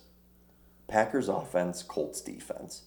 That's the 2 best sides of the ball for both teams. So those, I don't want to say they cancel each other out, but that's close. They're worst sides of the ball. Packers defense, Colts offense. Especially with the Packers. That's kind of a toss-up. Yeah. I mean, Nyheim Hines might run for 120 yards on this Packers defense. And when they just pick you apart with these short passes, maybe go over the top, I feel like the Packers defense doesn't respond well to that. So let's say those 2 cancel out. I like special teams. Colts block a punt last week. Packers get one returned on them this week by Keelan Cole and the Jags. So it flips. So I think the Packers work on it hard. Maybe the Packers work on it hard, and the Colts maybe. It's a special teams trap game. It's a special teams trap game for the Colts, which is why I'm gonna say Packers. Okay, my last bet is Buccaneers -3.5 against the Rams, and I'm nailing the over 49 as well because that game's gonna go crazy on the numbers. Ooh, I like that. Buccaneers I like that 43 this week. That is true. They've been a very hit or miss team, but I think that they're starting to build into their weapons. They really play that Ohio. If they get the ball at halftime, yeah, they are great at playing that Ohio State game where you get the last possession before the half with the timing, and then you get the first possession, and then the game's over, right? And there. It just kills the other team. Mm-hmm. They really. I actually like that you said that because that is a 14-point swing right there. Yeah, that's what happened today. Yeah. And that's the type of thing that actually absolutely kills teams that have inconsistent quarterback play, like Jared Goff. Yeah. Okay, last NFL thing we've got for you today. We are going to rank the AFC North quarterbacks. We just talked about them a little bit, so we probably don't have top to go 7. too far. Yeah, top 7. I will start at 7. Okay. No. You start. Yeah, you start at 7, so I get 6, and I get 2 then. Okay, sounds good. My 7 is Mason Rudolph. Okay, that was my 7. The only reason I have him at 7 is to make fun of him because he's genuinely one of the worst quarterbacks I've ever seen in my life. I mean, I wanted to put Josh Dobbs above him on this list. Josh Dobbs. I wanted to put Josh Dobbs above him on this list. And he is, but he's not on my list. I just wanted Mason Rudolph on the list so I could talk about how much I hate him and how bad he is. Okay, so at number 6, I have Robert Griffin III. Same. He barely was not 5. Right. Barely. Okay. I'll let you go 5, but I really hope you do what I did. I know. Damn it. Do it. It's Baker Mayfield. Thank you. 5 is Baker Mayfield. Now, it's very close between him and perhaps another player on his team. I don't want to get in too much into perhaps Dan's next pick. I don't know. Next? I don't know. Who could be next? But Baker Mayfield. Yeah, right. Okay. So I just can't put Baker. Now maybe we're being a touch harsh, but I don't even think so. No, I don't think so at all. They need to run the ball 30 times a game. 80% and well for them to succeed. We could have Jarvis on this list technically and have him ahead of Baker. Or OBJ. We actually should have done that. We maybe should have done that in retrospect. But so, yeah, we'll put Baker at 5, then Case Keenum at 4. Keenum at 4. Not by but much. 4A is Jarvis Landry, 4B is OBJ, and then 5 is Baker. I like that. Case Keenum showed me he's a better quarterback than Baker. Miracle in Minneapolis. Yeah, he proved to me that he's better than Baker. Baker so never. I didn't even really have to think about this, so I'm just going to let you go with 3 because this isn't a discussion. 3 is Joe Burrow. Thank you. Not that it was. He's close. not that in. He's not in the top 2 of this division yet. I think he absolutely could be someday, especially since God knows what the Steelers do once Big Old Ben retires. Mm-hmm. So yeah, I'm gonna go Joe Burrow. I mean, the dude's slinging it right now for a horrible Bengals team. Who's behind him? I've been saying that since week 1. They're this definitely Bengals behind team him. is behind him. Where's the Browns fans? I can't say that confidently about Baker No, Mayfield. not at all. Anyway. Okay, I'm just gonna do 2 and then I'll say 1 because then we can kind of debate it. Yeah. Big grin again. Lamar Jackson is the second best quarterback, and he's my fantasy quarterback. I love Lamar Jackson. You're a traitor. I know. You're a traitor. I know, but I'm a truther. So Ben and I would only say this. Normally, I would not say this. But Ben Roethlisberger threw 4 touchdowns today. Lamar Jackson lost in a hurricane. True. Which shouldn't give him an advantage. But it's like of all the quarterbacks who are going to play in a hurricane, you're going to run more. Yeah. He didn't run more. He tried to pass the ball still. Yeah. And I'm just pissed at him. So I don't have that as mine. I have Lamar's number 1 and Big Ben as 2. And here's my argument. Obviously, we know Lamar's skill running the ball. Mm-hmm. So we give that to him over Big Ben. Lamar gets slandered a lot for throwing. Look at their weapons comp, though. Yeah, I agree. I mean, Big Ben has 4 stud receivers. Juju Smith-Schuster, Deontay Johnson, Chase Claypool, who may be the best, and James Washington. Mm-hmm. absolute studs. Eric Ebron, not bad. James Conner, not bad out of the backfield. The Ravens have the run game. They got Mark Andrews. But then it's like... Hollywood Brown. Did you see that cryptic tweet last week? No, I did not. He said, like, why you got... I don't know, it wasn't exactly this, but he said, like, why you got weapons if you're not going to use them, basically? Oh, well, because he's not good. Yeah. I really don't like Hollywood You're Brown. just fast, Hollywood. Willie Snead is... He's better. Well, he's better, but he's old and just okay also. He's a solid wide receiver, too, on a good team. Right, so then it's like Devin Duvernay. Yeah. And I actually like him, but... Boy, that's scraping the bottom of the barrel as far as weapons. I agree. And I think maybe I'm being a little too nice to Lamar, but I'll give him that credit. I mean, I know I'm caught up in the moment. The last couple of weeks I've been saying Ben's my MVP leader potentially right now. Right. It's Pat and him for me right now at the top. So I just felt like going with it. Yeah. I'm excited to do this every single week.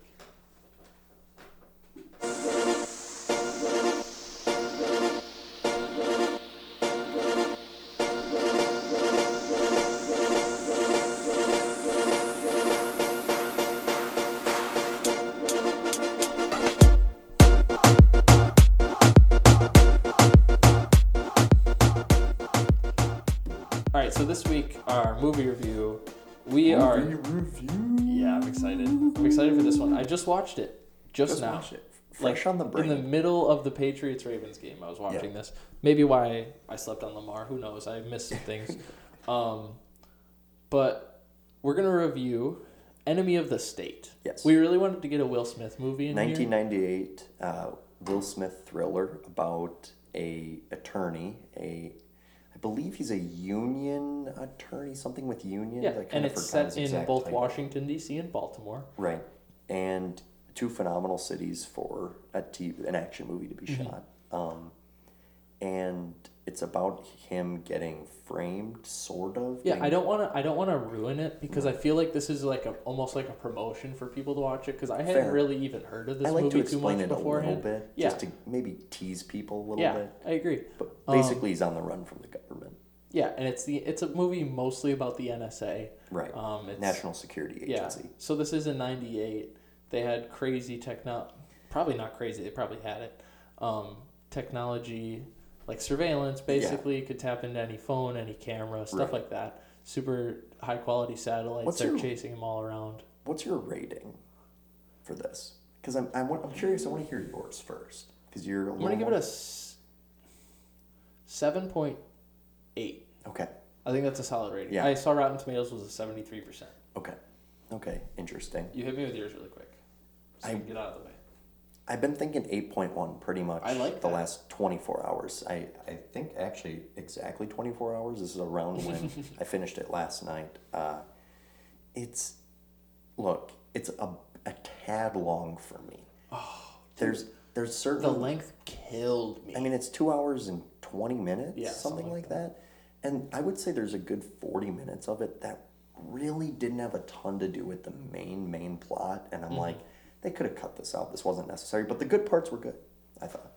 I thought it was a all-around very good movie. One of the best car fights or car chase scenes I've seen in a while. Their car's on fire the whole time. A big shotgun pump from Will Smith to end it. Yeah.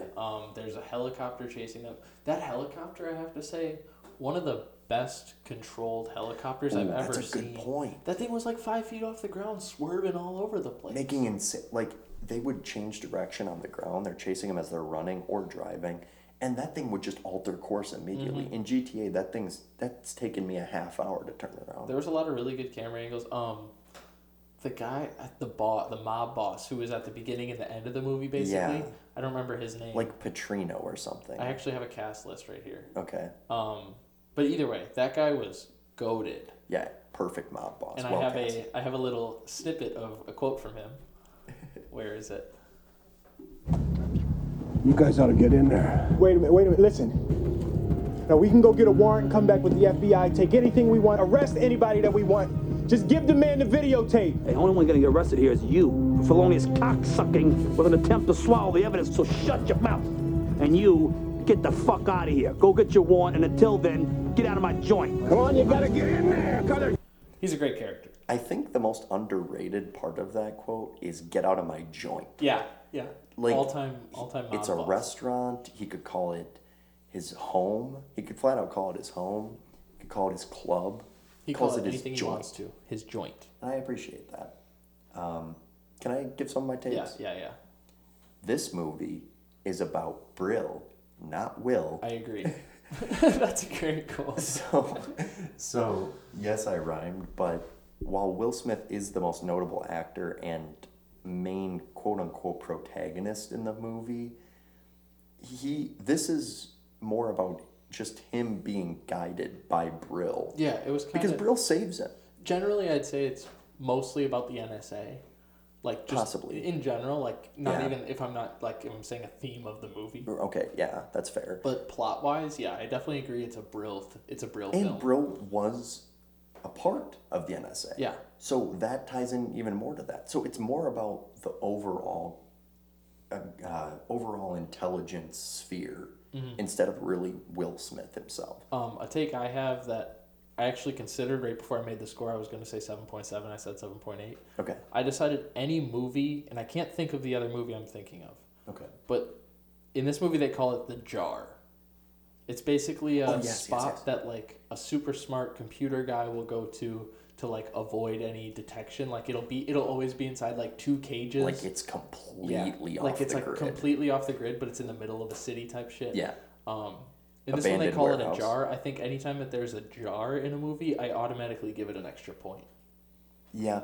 Okay. I don't know how many jars. I know there's one other movie with a jar. It's not called a jar in that movie, but I know there's one because I saw that and I was like, have I seen this movie before? Oh, okay. No, I haven't. Okay, interesting.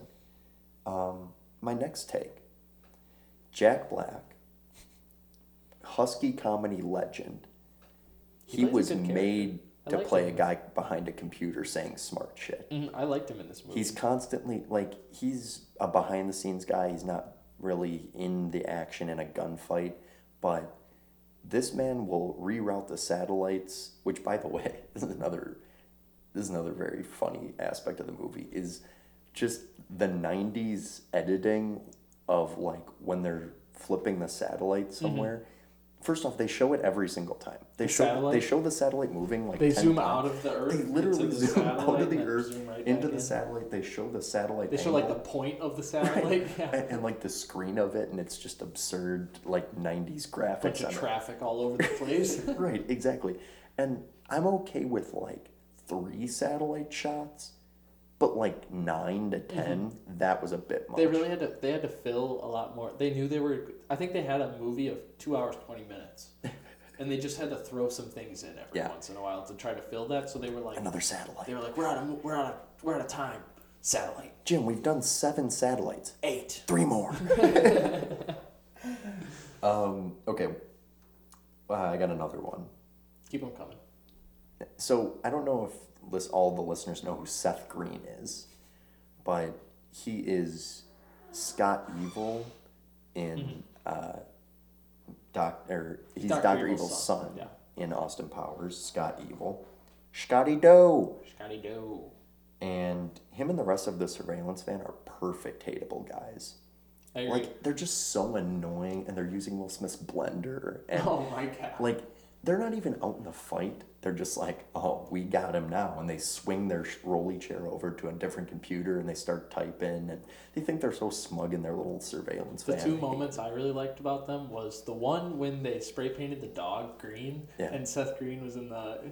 And he was geeking the whole time they were, like, messing with Will Smith's house, basically. Right. He was like, he's got to get some help. And then he was...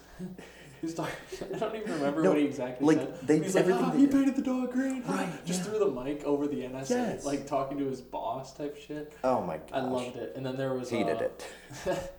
What else did he have? He had one more amazing quote that I can't think of. You keep going, I'll think of it eventually.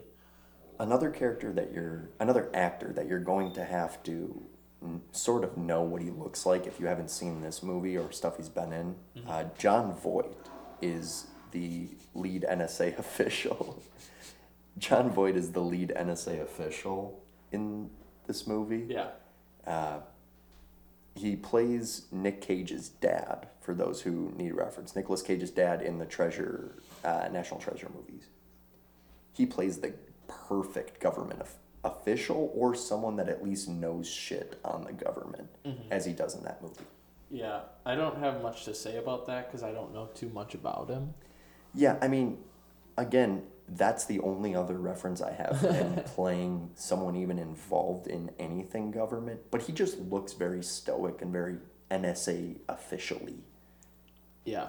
I did like early in this movie, so Daniel Zavitz is like the original character who gets the tape. Yes. Basically, this whole thing is centered around, at the beginning of the movie, there is a congressman who's against the NSA. Right. Pushing forward a privacy, like a bill that will get rid of privacy, essentially, where the NSA can basically survey anyone they want. Dig deep. And this congressman doesn't want to accept it, and he dies of a heart attack, quotation marks, and this random nature photographer gets on video his murder, basically the NSA killing him, and the head of the NSA. And bird watcher. They're after this tape the whole movie, essentially. Right. And Will Smith somehow comes to find it. But Daniel Zavitz is at the start of the movie. He has this, played by Jason Lee. He gets a big old fire truck to the dome. Yeah, he died aggressively. Yeah, very aggressively. There was some good death scenes. On bike too. There was I wouldn't even say death scenes because there weren't too many death scenes, I guess. There was one big death scene at the end. Okay. Anyway. I didn't give anything away. By that. Well. Okay. There's a big explosion. There is a lot of death in this movie, actually. I don't know if I agree with that. Okay. I guess we have different. I guess there is. Yeah, there is some death. I don't know. I mean, we could have different perspectives on what a lot of death is. I forgot about a big one that I'm staring right in the face right now. Okay. There's also some pretty good romantic scenes. Yeah. Like when Will Smith's on the run and they meet up in the garage. I was a big fan of that one. He wins her back. Yeah, basically the NSA turns his wife against him. It's funny. I was actually going to say that scene did not matter at all. Oh, I liked it. Because that got him in the car with the nanny to pick up the kids who had the tape at the time. The kid had the tape. Okay, that's fair. That's fair. I don't know. Because the whole movie, I was wondering where the hell that tape went. Because Will Smith had no idea where it was. Nobody could find it. Yeah. So, I don't know. There was just a little too much of Will Smith running. There was a lot of Will Smith running. Yeah, a little too much. There could have been about 40% of Will Smith running. This was also super 90s, Will goes into that hotel room because he's like backed against a corner, so he goes into that random hotel room owned by Mr. Wu, I remember the name, on the mail package. And he realizes when he gets in their room, it's an older Asian couple, and they're very confused as to why he's in there. He's pretending he's hotel staff. And he realizes that everything on him is bugged. So he starts taking off all his clothes in the middle of their hotel room. And the wife just starts like cheering and clapping trying and to give him money, throwing singles and stuff. And I was just like, the 90s. Yeah, it's a perfect 90s movie. Perfect 90s joke. I'm very happy we chose this one because I had never seen it, so I'd recommend everyone watch it. Very good. Very good. I mean, compared to most movies, Will Smith, he's just awesome. Yeah, I don't really have too many more. I don't have really any more takes. If you have some more. We have an MVP to discuss. Yeah, that's what I was about to get to. Can I go first? I believe you went first. I'm interested in what you have to say here. Brill is my MVP of the movie. Agree. He moves the story more than anyone. He's the smartest, arguably, person in the movie, and one of the smartest characters we've had so far. Mm-hmm. The question is, is he Wesley? Yeah. Which he is not, because Wesley wins. I'm actually going to say in 7. I think Brill sneaks this 1 to 7. Mm-hmm. He's just that witty, and actually he's pretty funny. Pretty funny guy. He's got the cat. He swears a lot, and just so smart. I remember one very underrated part about Brill is that he's meeting with Will Smith at one point early, and they have the satellite, of course, over their head. It's always moving, and he doesn't look up at all. He keeps looking straight forward, so they can't get a facial recognition on him, and he's just he just thinks 7 steps ahead, which I think he has Wesley in like the planning something category, but when it comes down to it, I want Wesley still. I've got a very specific reason that I choose Wesley over Brill, and I agree that Brill is the character because he really informs Will Smith about the whole operation. Will Smith would have probably died, would have 100% died without him. And maybe Will Smith does die. Who knows? Right. Sorry. We don't know. Okay. But I think Wesley wins because I'm giving him home court advantage. Okay, true. And so in my home court advantage, it's a time zone thing. There's no technology that Brill can play off of. I think they both win every single game at home. Right. Because at home, Brill's home is the jar. Yeah, Brill's home's the jar. Wesley doesn't know how to crack into the jar. Right. And Brill can just mess with him and do exactly what the NSA did to Will the whole movie. Turn everybody against him. And ultimately beat him in those 3 home games. Right. But when you take that technology away, there's not even guns. You put Brill on top of that mountain with a sword against Wesley. It's not even a chance. It's a 40-point blowout. I'm telling you, Wesley would win that if he was hanging off the ledge by one hand. Yeah. And fighting Brill up top. Literally. I think Wesley still Brill wins almost got hit by a train, and he was just running.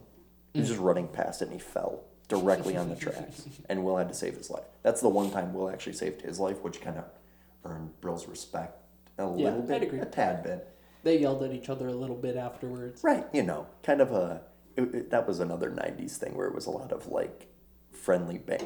not friendly banter, but, funny banter between them. Yeah, Will gives him a big, I'm all you got, and you're all I got. Right. So, yeah. And at one point, Brill's taking a while to do something, and Will looks over at his cat, and he's like, does it normally take him this long to do stuff? He says a joke to the cat. So that's all I got. Yeah, I'm good. So Wesley moves on, lives another day. Probably will live a few more days. God, Wesley's starting a dynasty. I don't know how many episodes Jeff Goldblum lasted. I want to say 4 or 5. Yeah. Wesley's got to be coming up on that. Well, because Wesley beat him. Yeah. Right? So Wesley is tied, if not in the lead, over Jeff Goldblum. Mm-hmm. And I'm really going to keep trying to not pick my movies based, because I've noticed when you asked me about what movie I want to watch earlier on in the week, I've started in the back of my head thinking about MVP. Mm-hmm. That's why I wanted a Will Smith against Wesley conversation, but Will took over. So Will's going to have to wait at least another month before he can get another shot at this. I think the key is we have to choose movies we've never seen before, or at least not in a very long time. Or are so classic that it's we'll do a movie review about it. Right, yeah. We'll give the people what they want, maybe something more people have seen. Mm-hmm. That's all I got.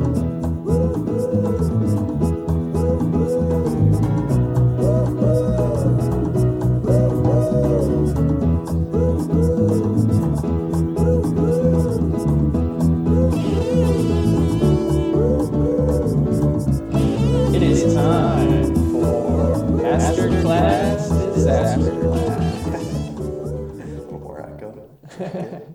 So I'll go first on my Masterclass Disaster Class. Go ahead. And we talked about this together, so I'm not going to take full credit. Scott Hansen, the Red Zone I don't want to say announcer, moderator, commentator. He's in charge of the Red Zone. The navigator. The Red Zone He's navigator. the captain. I love that. His noon performance for the 5 o'clock or for the 5 noon games. Yeah. Was wonderful. Excellent. He was switching up Classic all day Hansen. long. Yeah, it was perfect. I don't have too many examples of what he was doing. Well, he's just flipping between every game. He gave us evenly. Red Zone scores, maybe a few dual boxes, a double Red Zone. He wasn't just leaving out blatantly good games that I wanted to see. During the 3 o'clock games, I was getting quite upset. Insulting. Yeah. What was one? Dolphins. I wanted to see way more Dolphins. I'll tell you one right now. The Raiders-Broncos. Yeah. I didn't see a lick The Broncos had, I don't remember if it was the Broncos or Raiders. They were in the Red Zone. By the way, we're watching the Red Zone Network. That's what he navigates. They're in the Red Zone, and they don't show any of the 4 plays that happen in the Red Zone. No, we saw a field goal from it 2 minutes after we found out that there was a field goal, and we were sitting there just praying to God that he would give us a look into it. I think they ran 5 plays in the Red Zone. And he didn't give us a single one. I know. That was pretty sad. Pissed about it. Yeah, that was pretty sad. I mean, when you're the Red Zone Network, I don't care what game. And by the way, the other games that he was on, none of them were in the Red Zone. Not one. And he was obsessed with the Bills-Cardinals game, which I get, but But that's on national TV. Right, and to be fair, not everyone may have another screen that they have it on, but if they do have another screen, that game was on. And we said this, but most people who are watching Red Zone are also at least somewhat paying attention to the national TV game. Like, if you have Red Zone, I feel like Red Zone's never, or most of the time, not your primary television. Yeah. It's like, oh, I have Red Zone on the side. Exactly. I like that. And I just thought, you know what I think? I think he was a little thrown off by the 5 early games, 6 late games. I think he's used to hanging on to later games a little bit longer because there's less of them. And maybe he was kind of like, oh shit, I haven't been to Broncos Raiders in a half hour. Mm-hmm. So he just kind of threw it on. So in his defense, and he also wasn't giving us today. I know his replay game was bad. Well, it's always it's never replays. Great. It's never great. Scott does not like replays. But like there was one very close out of bounds call on a catch. I don't remember exactly who it was, but we all pointed at the screen and went, "We want to see a replay." Right. And right as we did that, switched it over. Yeah, and you never see more than one. True. I will say Scott does a good job of, even if that game is not on the screen, he'll announce. And just so you know, in that, as far as that Carolina Panthers replay, just to fill in a random one, that was ruled incomplete. You know, he'll usually give an update even if that game isn't on, which mildly makes up for it. But I don't know. It still wasn't his best performance today. Mm-hmm. All right, what's your masterclass disaster class? My masterclass is me and my roommates taking advantage of the weather this weekend. We had a couple people over and had a little socially distanced beer dart circle that lasted for a long time. Sun was out, wasn't a ton of wind. Was it cold? Yes, later on especially, obviously. But at the prime of the day, wasn't too bad. You threw on a jacket, a hat, some sunglasses, and you enjoyed the day. I can't say I was able to enjoy those days. I've been locked in my house with COVID for a minute. Right, now. Naturally. And we were just taking advantage of maybe one of the few last times without snow on the ground. And that brings me into my disaster class, which is my sleep for the next week because of this weird temperature we're going through. It's 2 a.m. right now. Naturally, yeah. And now I stay up late anyway. But there's just something about the transition from fall to winter. I just get my temperature wrong in my room a lot because I'm used to having less blankets. It was pretty cold in there when I was there earlier. Yes. I'm used to having less or more blankets. The fall's just a weird time for me as far as sleep. I'll wake up hot after going to bed cold. My comforter is super thick, so I'll always end up waking up hot. And I don't love that, obviously, and this should help that, but I'm going to be thrown off for the first couple days before I adjust. And I think this week is probably that week. It gets tough because it gets dark so early, and then you look outside and it's nighttime, and I don't know what it is, but for some reason I stay up later in the winter. I know, and it doesn't make sense. I become more of a night person because there's more nighttime that I'm already awake for. Right. So I look outside and I'm like, oh, it's still probably 8 o'clock, and it's really 1 a.m. That's a good point, and also I will say, usually early on when the sun starts going down earlier, say it's like 4 o'clock, the sun's down already, 4:30 maybe. It's like, oh, okay, like we're adjusted to it, kind of building off your point. We get adjusted to that, like, oh yeah, oh well, it's only 4:30. Sorry. Anyway. Thought I had paused. So it's only 4:30, and then you kind of get tired initially. Like you see the darkness, you've had a long day, it's the afternoon, maybe you just had lunch or something. You're kind of tired. Maybe you lay down for a nap. It's dark out. Your eyes fall closed as you lay on the couch, enjoying the brisk window open. Maybe a light snow. Anyway. I thought I like this masterclass. Yeah.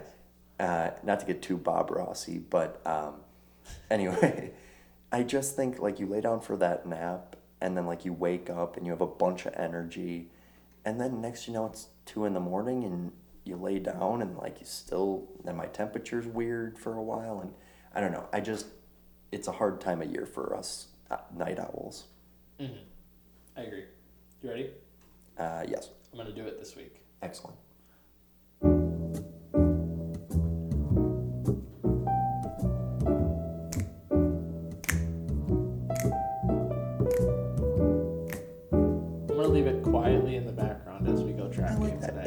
it feels like a calming nice. way. I felt like this is a nice way to end the podcast. you know? Right, yeah. Just And it's a some little light piano. tiptoe, little trap game type. I don't know. It's like you just finished a business presentation and you go out to a piano club and you just have a drink or two. Oh, dude, this isn't my trap game. It has nothing to do with it.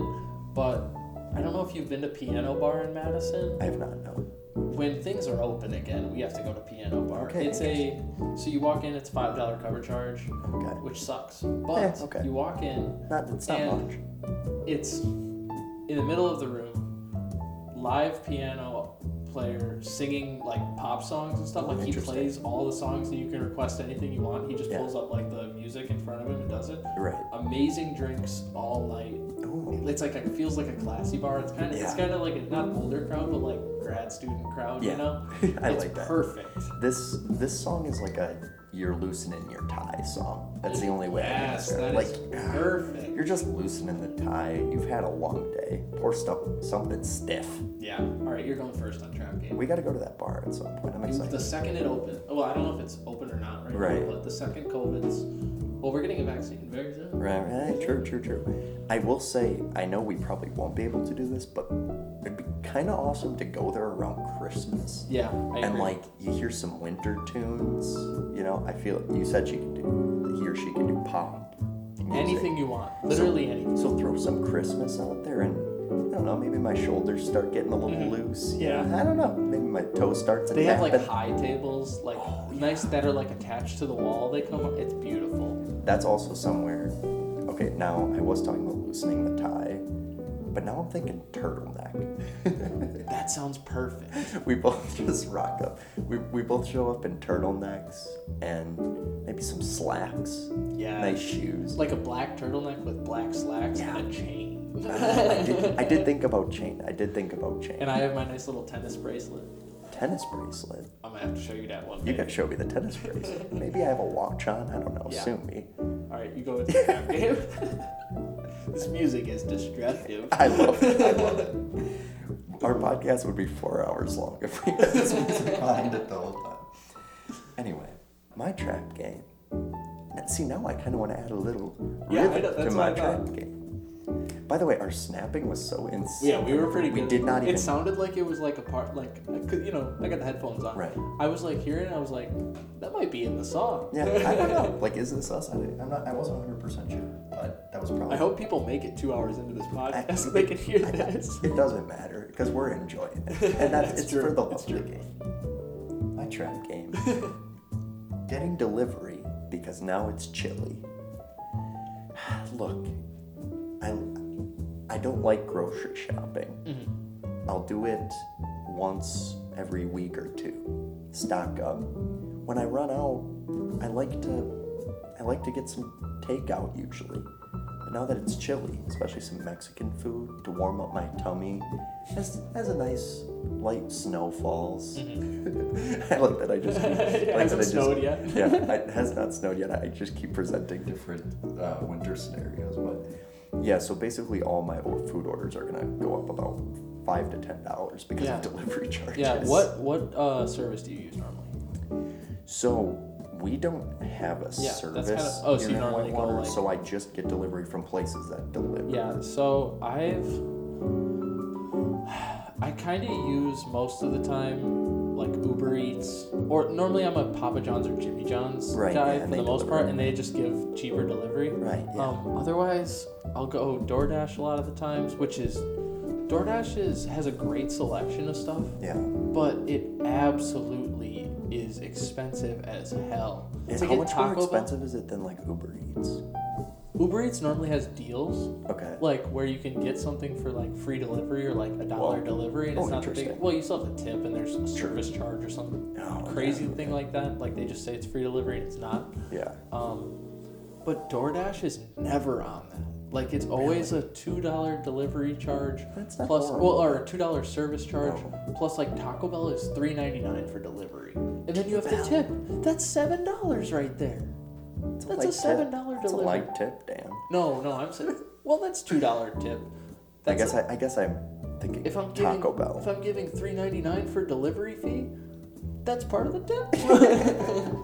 As a Dasher myself. I door dash. Yeah, as a Dasher, I have the Dasher app. Yeah. Okay. I know how that works, and every once in a while they'll throw in like a $4 bonus for drivers, and I know that even though I might not technically be paying for that, I know my service charge is going up. I just know it's happening. Okay, that's fair. I can't argue with a former Dasher. My roommate has Grubhub Premium or whatever, where you get free delivery for most spots, which is that like really a monthly nice. payment? Yeah, he pays like $5 a month for it or something. I feel like that's an insane value. Yeah, it is, but you still get charged like service charge. Oh, that's... Which is crazy. You're already paying a monthly fee. You're a premium member. You still save money probably, but... Yeah, I'm sure you do. But I don't think you use it too much. Monthly subscriptions, Trap Game. Yeah, true. My Trap Game this week is... You haven't even given yours yet? No. Oh my gosh. Is... My mom texted me... Interesting. Asking what I want for Christmas. First world problems. First world problem indeed. So I'm going to make this both... As I said, my Trap Game was food delivery when it's chilly. I'm going to make this both a receiving Christmas, like making a Christmas list. Right, yeah. And also buying Christmas presents. Yeah. Because Christmas presents, and this is just for parents, I'm going to say. Yeah, that's Because true. Parents are tough to buy for a lot of the times. Yeah. Because if you go too high, they'll be like, I didn't want you to spend Right, this much of course. money type of thing. Of course. And if you don't get it perfect, like on the head with like what they want, you just know they're never going to use it. Like you'll see it on their face the second they get it. Yeah. And then receiving presents, I didn't really know because really what I want is a PS5. But my mom's text included not a PS5. Okay, I see. So I think what I'm going for is a record player. Whoa. Yeah, a nice I've noticed you've been stockpiling the records. a nice little 6. Yeah, I got 6 records. It's a great sound. I just got 6 records. My first 6. My house has 9 displayed in our living room right now. Yeah. That's my roommate Jack's. We get him for his birthday every year. We get him one. Okay. But what I got was Mac Miller Kids, Nice one. Future High Off Life, Ooh. Cushion Orange Juice, Wiz Khalifa. Yes. What else did I get? KOD. Didn't you get the T.I. album? No. Not T.I. I got the Black Eyed Peas album. Well, maybe that's what I was thinking of. I thought you got... What else Yeah, I did thought you get? got another one. I'm gonna go pull up the picture really quick because I know what it is. It's fine. I could listen to this music all day. Yeah, I know, it's so beautiful. Oh, House of Balloons, the first part of the trilogy. Yeah. It has a boob on it. Wow. Look at you. All right. Wonderful. I thank you for showing me. Yeah, so I got 6. I'm gonna make a nice little display thing. Yeah. And then eventually, like one day when I have a desk in my house that I can use, Yeah. I'll put the 6 behind my desk. So if I'm on a Zoom call, I'll look real cool. That's what I'm thinking. Yeah. That will step up your Zoom background game Yeah. because currently mine is a poster of a Rick and Morty poster, and it's just Morty drunk. So. Mine right now, like a Bucks flag, but it's. I don't know. Or my Star Wars Battlefront posters. So When I was just in your room doing a Zoom call, it gave me a little. I just sat on like the end of the bed, kind of. Right, yeah. I had just one little string of Christmas lights in the yeah, corner. it's not bad. It's not bad. I've done that one before. But yeah. Are we all set? Is Yeah, that I all we think got that's today? it. I think that's all. Oh, I have one thing to amend. Okay. The Suns city jerseys are officially cool. And this is primarily because I saw Kelly Oubre in one. Yeah. And Kelly Oubre is a good-looking man. He's cool. Yeah. So. Yeah. I also saw the shorts and I really liked them. The shorts aren't bad, but I still don't like the uniform as a whole. But I still have a Devin Booker MVP bet, so I hope he loves them. Look good, feel good, play good. Thank you to everyone who joined us today. I'm glad we got this nice little. This is gonna put me to sleep. I know. Have an excellent night. Now we're gonna hit them with some hard, Yeah. hard outro music. Of course.